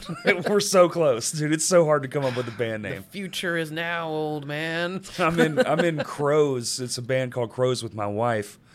And the original one was 3-road crows. Oh. Because you always see crows in 3s. Like, we just have, like, this inside joke. Because they'll be eating carcasses, you know? Yeah. So we had 3 road crows, and it was just road crows. Because we were like, well, let's shorten it. Yeah. And then we were like, it doesn't sound good. And then we just like, let's do Crows. And, of course, there's Crows band. For sure. There's Crows. So then we were Black like... Crows. And then we're like, okay, so how can we keep it with the crow theme? And so, like, after hours of deliberation, my wife's finally like, why don't we just spell it different? I was like, that's the one. How do we do it? So Kroze. Crows. It's like prose, but crows. Uh-huh. Yeah. That's also not how you spell prose, but... You got to get creative, man. For real. That should be the takeaway for today, is you just got to be creative. You do. And you have to just do it. That's one of my bigger ones. The power of the ask, and you have to just don't talk about it for too long. Just do it. Because I talked about doing this for 2 years, and I wish I'd started the first conversation I had. Yeah. Because I'd be 2 years ahead of what happened, and especially with having to lose a whole year because nobody, we couldn't be around each other and couldn't get people in to face to face. I had 2, I think I did 2 or 3 the whole time, a whole year. And the first year we did every single week, boom, boom, boom, boom, boom, episode every single week. Yeah. And then that happened, and we only did 3, so then you lose traction like a motherfucker. Did some stuff with the internet, partnered with some people, did some things, but now it's full force again. We haven't missed a week in 30, 40, this week 45 episodes straight. Doing the thing. Yeah. Yeah. Multiple versions of even just this run. We've come a long way. Hey, that's really cool. Like, I really like what you guys got going on here. And it's cool to like listen to the episodes. You sort of like get to know people, you know? Yes. And I think that's really good. That's what this is. It's just a shit around. We can talk about music. We can talk about grants. Talk about mowing the lawn. Yeah. We've covered all those topics today. It's not so much an interview, but just, 2 people getting to know each other. That's my favorite version of podcasting. I think what that does, too, is community building. Yeah, absolutely. Between artists in Arkansas. We can kind of see... I've definitely had people be like, oh, well, I thought this person was like this, but then I saw your podcast and realized they're just, I just put that on them which that's what we do. That's a human nature. Yeah, yeah. I put something on you because my brain doesn't know how to interpret you, so I'm going to guess you're like this, and something tells me don't fuck with you as a person. Yeah, yeah. It's a survival instinct that we just still have in us for sure. Yeah, yeah. We all do it. I mean, you're right. Judging people is what got us here. It's like that's it's a natural human response to stereotype the world around you, so that you can safely move through it. When the world used to be dangerous and everything was out to eat you, or if you're say Roman time, or even all of history, people hordes of armies coming to kill you. If somebody looks like they're from this thing, you're like, fuck that. Yeah, go over here. I think some groups are still fighting against that. They are. There's people trying to kill other people in this world. But even on the easier side, it's still like a micro thing. Yeah, you still do it. It's just like, I don't like those shoes. He's too put together. I'm a garbage person. This is what I wore last night. I sweated in this. This shirt was that's a dope ass t-shirt. Dude, though. This is a fucking rad ass. I love this fucking shirt. $18. Full Moon Records. Hey, I want to play over there. You need to. I wanted to go Saturday night. Friday night. Friday night. Yeah. Yeah, I wanted to go Friday night. And we were just so exhausted. Yeah. That age is a real motherfucker, man. Yeah. Well, and we've got a lot of stuff going on. Like, Y'all have kids? No kids. Yeah, we are dinks for life. There you go. Double income, no kids. Boom. We got fur babies. We got our cats. Yeah. We got a dog. Yeah. Was that the dog that I met? No. That's Cooper. It's Cooper. Yeah. Okay. Cooper was adorable. I want to make 20,000 of him. Just pet all of them. I love him so much. Just a room full of Coopers. Just a room of Coopers. This is my Cooper room. You open the door, they all just. I've got 2 asshole cats. Yeah, for sure. I have a real good hands-off approach to my pets. That you just let them be their self. You can't do that with kids. Please don't shit in my floor. And Veronica. Let's just say she don't really like kids. Not that she has a protective instinct. To make sure that kids are safe. Yeah. She wouldn't, and she's like, kids should have opportunities and stuff. But she's like, don't touch me, you gross little booger-fingered little fucking Yeah. Who the fuck do you think you are, you little shit? I like kids. No, she's not quite that. I like kids, but mine is more of a I can barely take care of myself. Yeah. So why would I ever? And that's where I'm at. Yeah. Yeah, I'm in that, like, I'm baby. Right. Like, I'm pretty selfish when it comes to that. Like, I'm not going to spread anything around or bring anybody else into the world because I'm just too busy with my own shit. Yeah. And I can barely keep up with what I got, let alone having a child. It would just be, and I'm very much like, if you have a kid, that's kind of your life. Yep. I live in that vein. That's so right. I would just drop everything and just be a dad. That's so important. Like, like once you have kids, like that's your responsibility now. I think so. That's like they're like we as like you and I as people, like our responsibility to ourselves is to take care of ourselves. Right. So that we can be who we need, like we can be who we need to be for our public stuff, like performing, podcasting, stuff like that. All the stuff, yeah. You've got to take care. You have a responsibility to take care of yourself so that you can do that efficiently. Right. And then when you have a kid, it's like you have this new giant part of yourself that you have to take care of. It's a literal replica. Like you're replicated. Yeah. And you got to keep it alive forever. Yeah. Or hopefully. Or you're going to jail probably. So Veronica's she's in that world. It's like, don't hand me a baby. I won't touch him. 3 months. It used to be a month. Now it's 3. You ever watch that movie Mad God? Oh, that's a fucked up movie. You're dropping some Rex today. I like it. I'll check it out. So it is a God, it took this guy like a decade to put it together, but he's like, this is the one where he followed the people their whole life. Is that what that movie? No, this guy he does stop motion animation, and is horrifying and gross. I love it. And there's this one moment where there's this like, it's like Gumby but with murder creature that there's a baby that they got, and it grabs the baby like this. And it's like, and then it carries the baby to where they crush it up to be space cocaine. And did Guar make this? I can't remember the dude's name. It's hilarious. It's so, Space it's cocaine. so wild. And yeah, it's definitely like a big block of space cocaine. And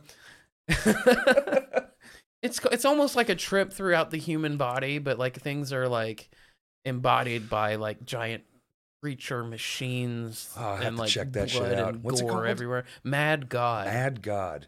Yeah. Yeah, I'll need to watch that. There's lots of like war Is it stuff findable at all? Yeah. Amazon maybe? Okay. Yeah, Amazon has everything. I don't even know why I Or asked. Shudder? Yeah. It might be on Shudder. Oh, the horror streaming platform? Yeah. But they have fucking everything. Yeah, they all really the obscure stuff. They really deep dive on that. So how long have it? So I wanted to get this out of you too before we. How many bands have you been in? Because I know you've been around like for a while. 9. Really? I'm a long-term relationship kind of girl, so literally, when I was in high school, my relationships were 7 months, 9 months, 11 months. Like the girls had to break up with me. I'm fucking clingy, you know.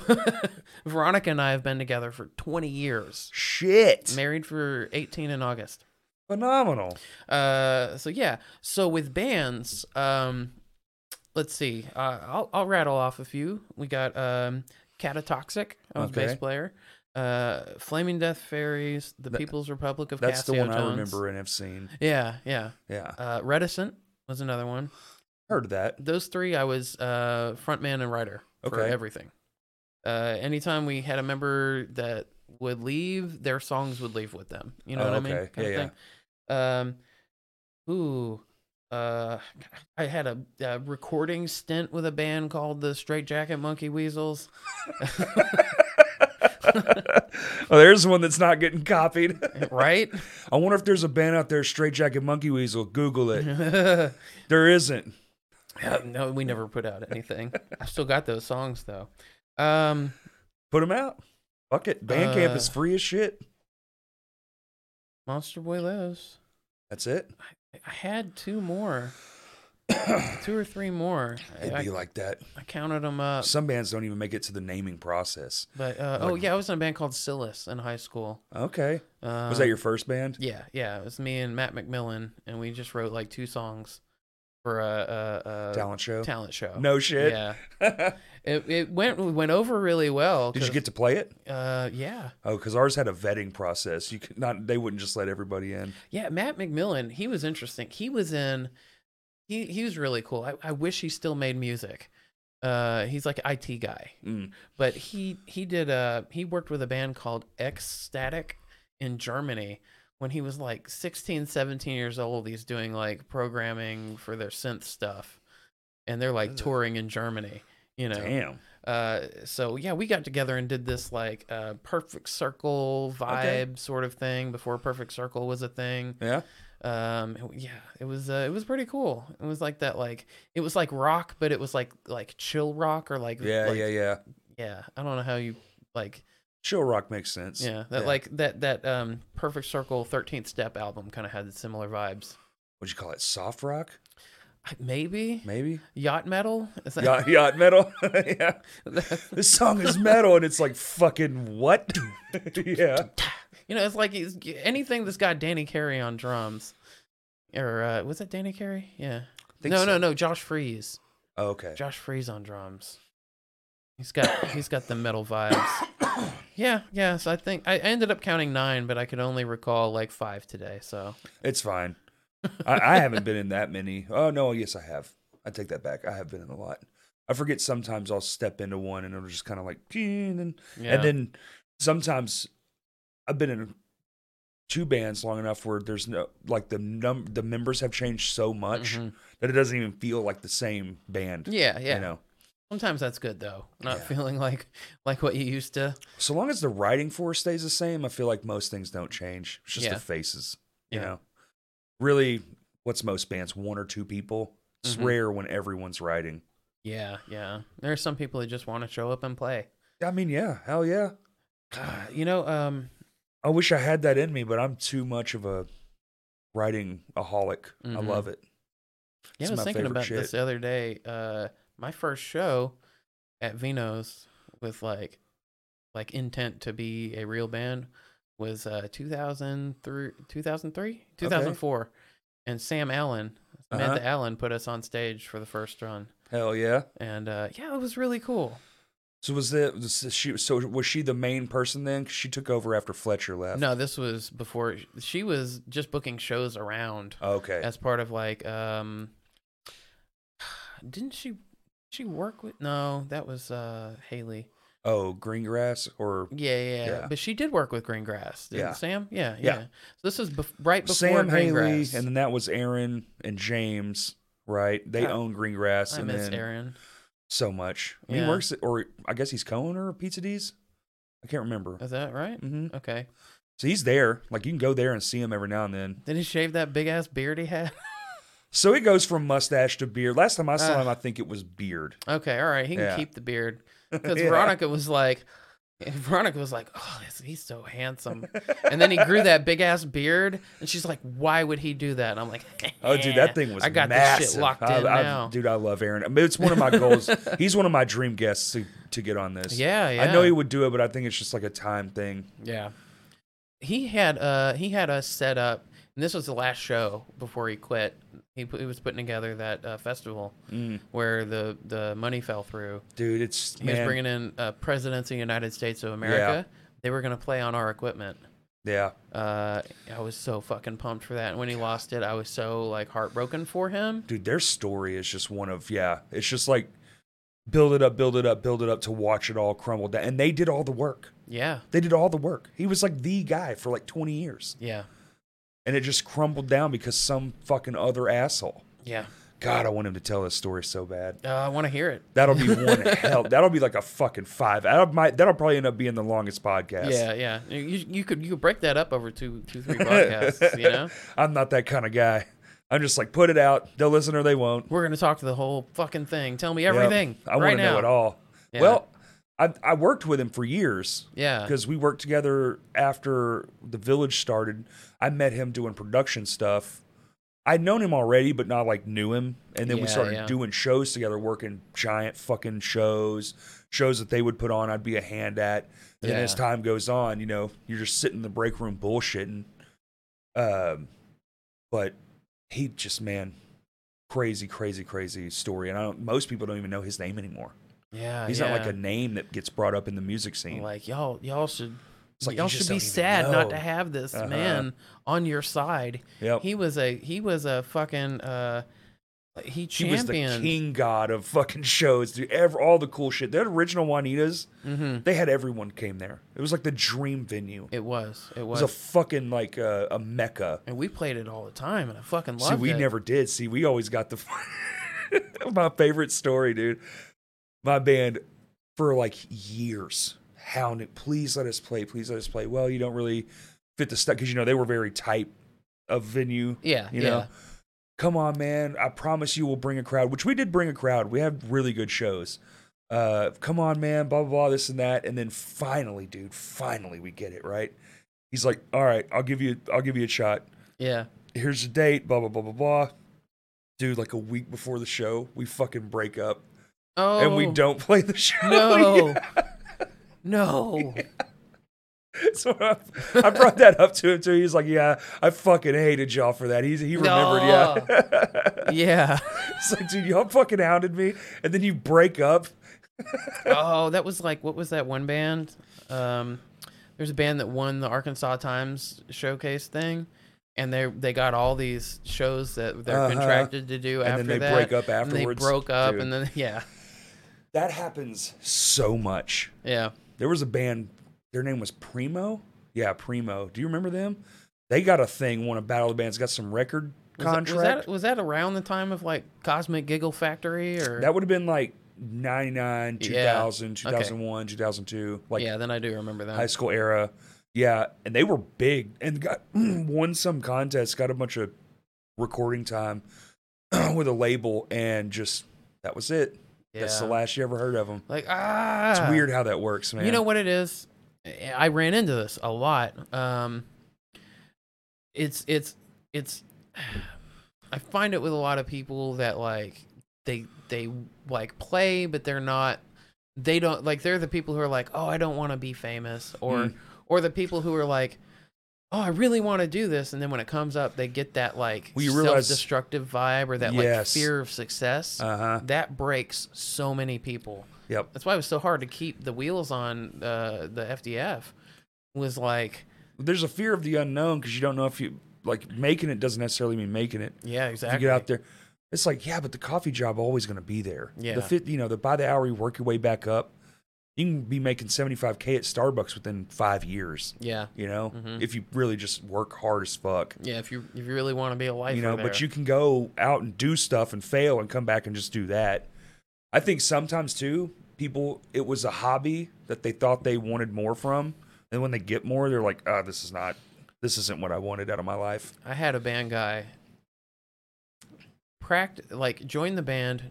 We said we have intentions to tour. Right. We have the van, we have the trailer, we have the lights, we have the show. We are selling out venues in Arkansas. Fucking when we have just last year played South by Southwest. We've got all these prospects. Let's do it. We train up for like at the time we were wanting to do a split between like our full, like we had 50 fucking songs with Jesus. the band. So we learned all a lot those of fucking songs, dude. And then we learned It's been around 17 years. I think we have like maybe 20, maybe. Yeah. Oh, I'm prolific. Shit, I've written 7 new songs since I bought a synthesizer from Trey at the Gear Swap. So like we learned 30 covers because we were going to do a splits where we would like play money shows. And then like play glory shows, and the money shows would support the glory shows. Yep. It was the plan. It was going to work.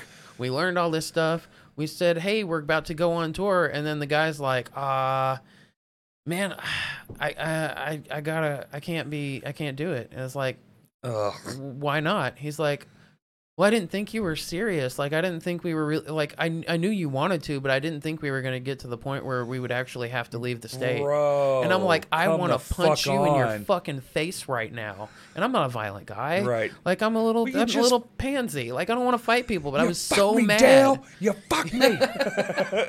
Yes. Dude, fuck. I was so pissed off. I feel you. That was one of the he wasn't the last, but it was like that was one of the last things that like broke the band for me, and I was like, fucking, I'm not putting it back together again. That Aaron Hurley thing I just told you, that's the band. So the same thing, like we went and played a showcase in front of Epic and Sony Records. Yeah. And Epic showed a lot of interest and wanted the demos we were working on. And when we got back, the drummer had a fucking change of fucking heart. Yep. Oh, I don't actually want to do Epic Records, dude. Yeah. That's the fucking label at that time. This was 2002. Oh, yeah.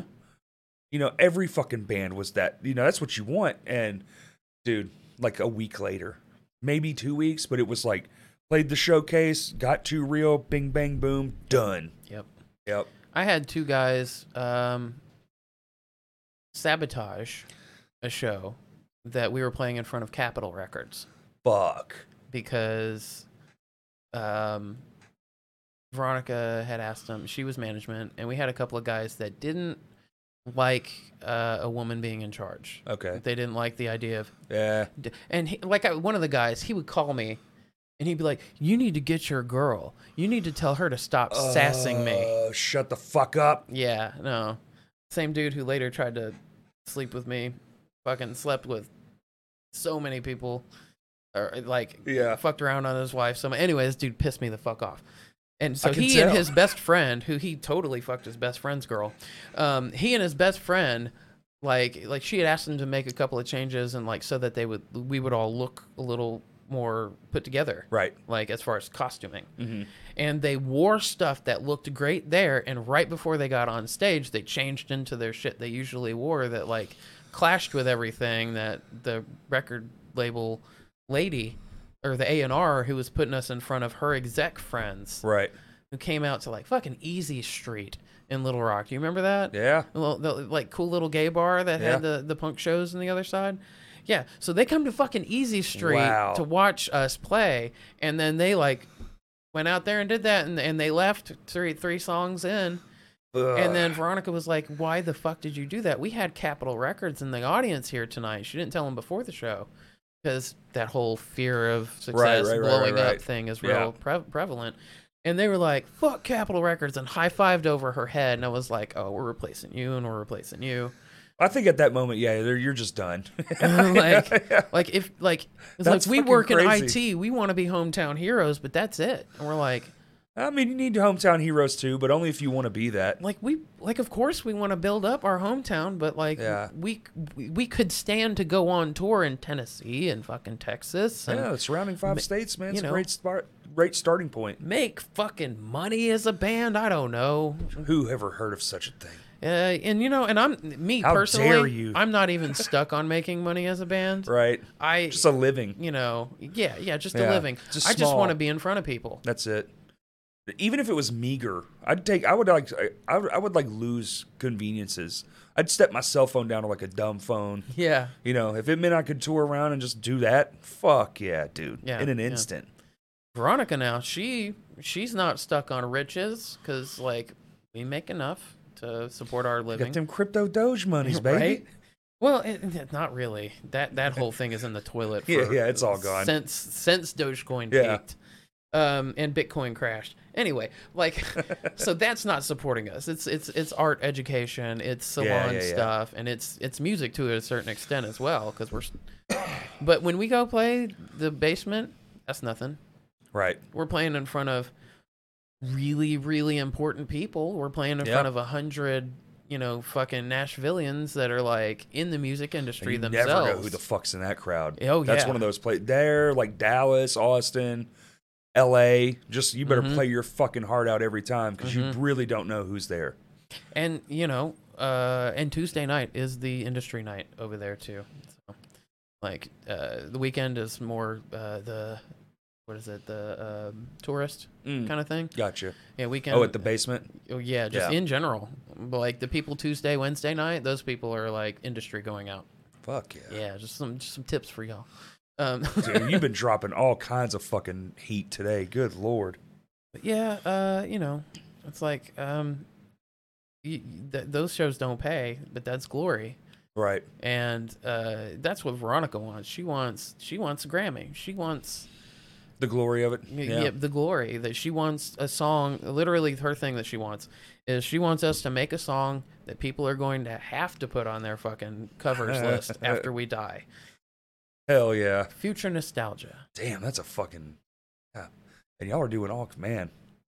More power to you, dude. That is wild shit. Y'all are busy as fuck. You want to wrap this bitch up? How long have we been going, Kurt? 2 hours and 7. Hell yeah, we made it. That seems like That's about right. That's a good point. Yeah. Fucking thanks for coming on, dude. You're fascinating. Y'all are fascinating. Thank you. I'm weird. That's what I think. Yeah. But you got your hands in every fucking fire imaginable. I'm really passionate about Arkansas music. I can tell. Me too. I haven't made it or anything. I haven't gotten a TV sync yet, although we're signed with all these different sync labels. It's just time, man. But that's what launched off Evanescence. They got that sync in Daredevil. Well, Evanescence, just like almost any other band that's made it out of Arkansas, is like, all right, bye, closes the door right behind them. Doesn't tell anybody how it happened. It's very much a hoarding resources thing. Yes. And though we haven't made it yet, I think we're on track to do something. Sure. That will get us into the national eye. And we're like holding the door open, like everybody come with us. This is the way. We need to make Arkansas music like. We need to put Arkansas music on the map because we got a lot of talent here. Make it a hub. Yeah, a big one. And we could do the big, Tennessee, Arkansas, Texas. It used to be that way. It was before something. I don't even know why that ever stopped being a thing, but it was on the road trip of bands, and then they just started passing it by. The best I ever heard it described was we went to a C market because they were like. The money started getting better, so if you played in Dallas, you could just go play in Memphis for double the money and just skip right over Arkansas. And so they kind of just started doing that. Or they'd use this as a bus refueling stop. There were also bad actors in the scene. Lots. That killed it. Yeah, lots. Bad not paying people or fucking terrible fucking promotion. I ain't naming no names, but I've sat in rooms with those people and talked business, and they're still that way. So. Oh yeah. I've been in many a rooms of the, yeah. Yep. Anyway, thanks for coming, dude. You want to promote anything else while you're here at the end? Social media? Yeah. Social media. You can find us at Monsterboy Lives. That's all. On everything? Yeah, on everything. Monsterboylives.com. At Monsterboy Lives on Instagram, TikTok, right, all of it, Facebook, all that stuff. Check out the new EP that just came out on the 23rd. It's titled Heavy. I got another 2 albums in the works, and in October, keep an eye out because we're going to release that creepy soundtrack stuff. Oh, cool. And we're just now getting into starting to figure out how to play that live. We're going to do like a creepy Halloween show. Cool. See if we can maybe do that at Full Moon or Whitewater. Maybe hook dope. up with Stephanie Smittle. She does that like real cool, what is that? Like a experiential sort of thing. Yeah.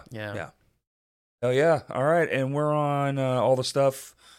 Crashcast Pod, and on Twitter, CrashCastPod1. We're on Patreon, $5.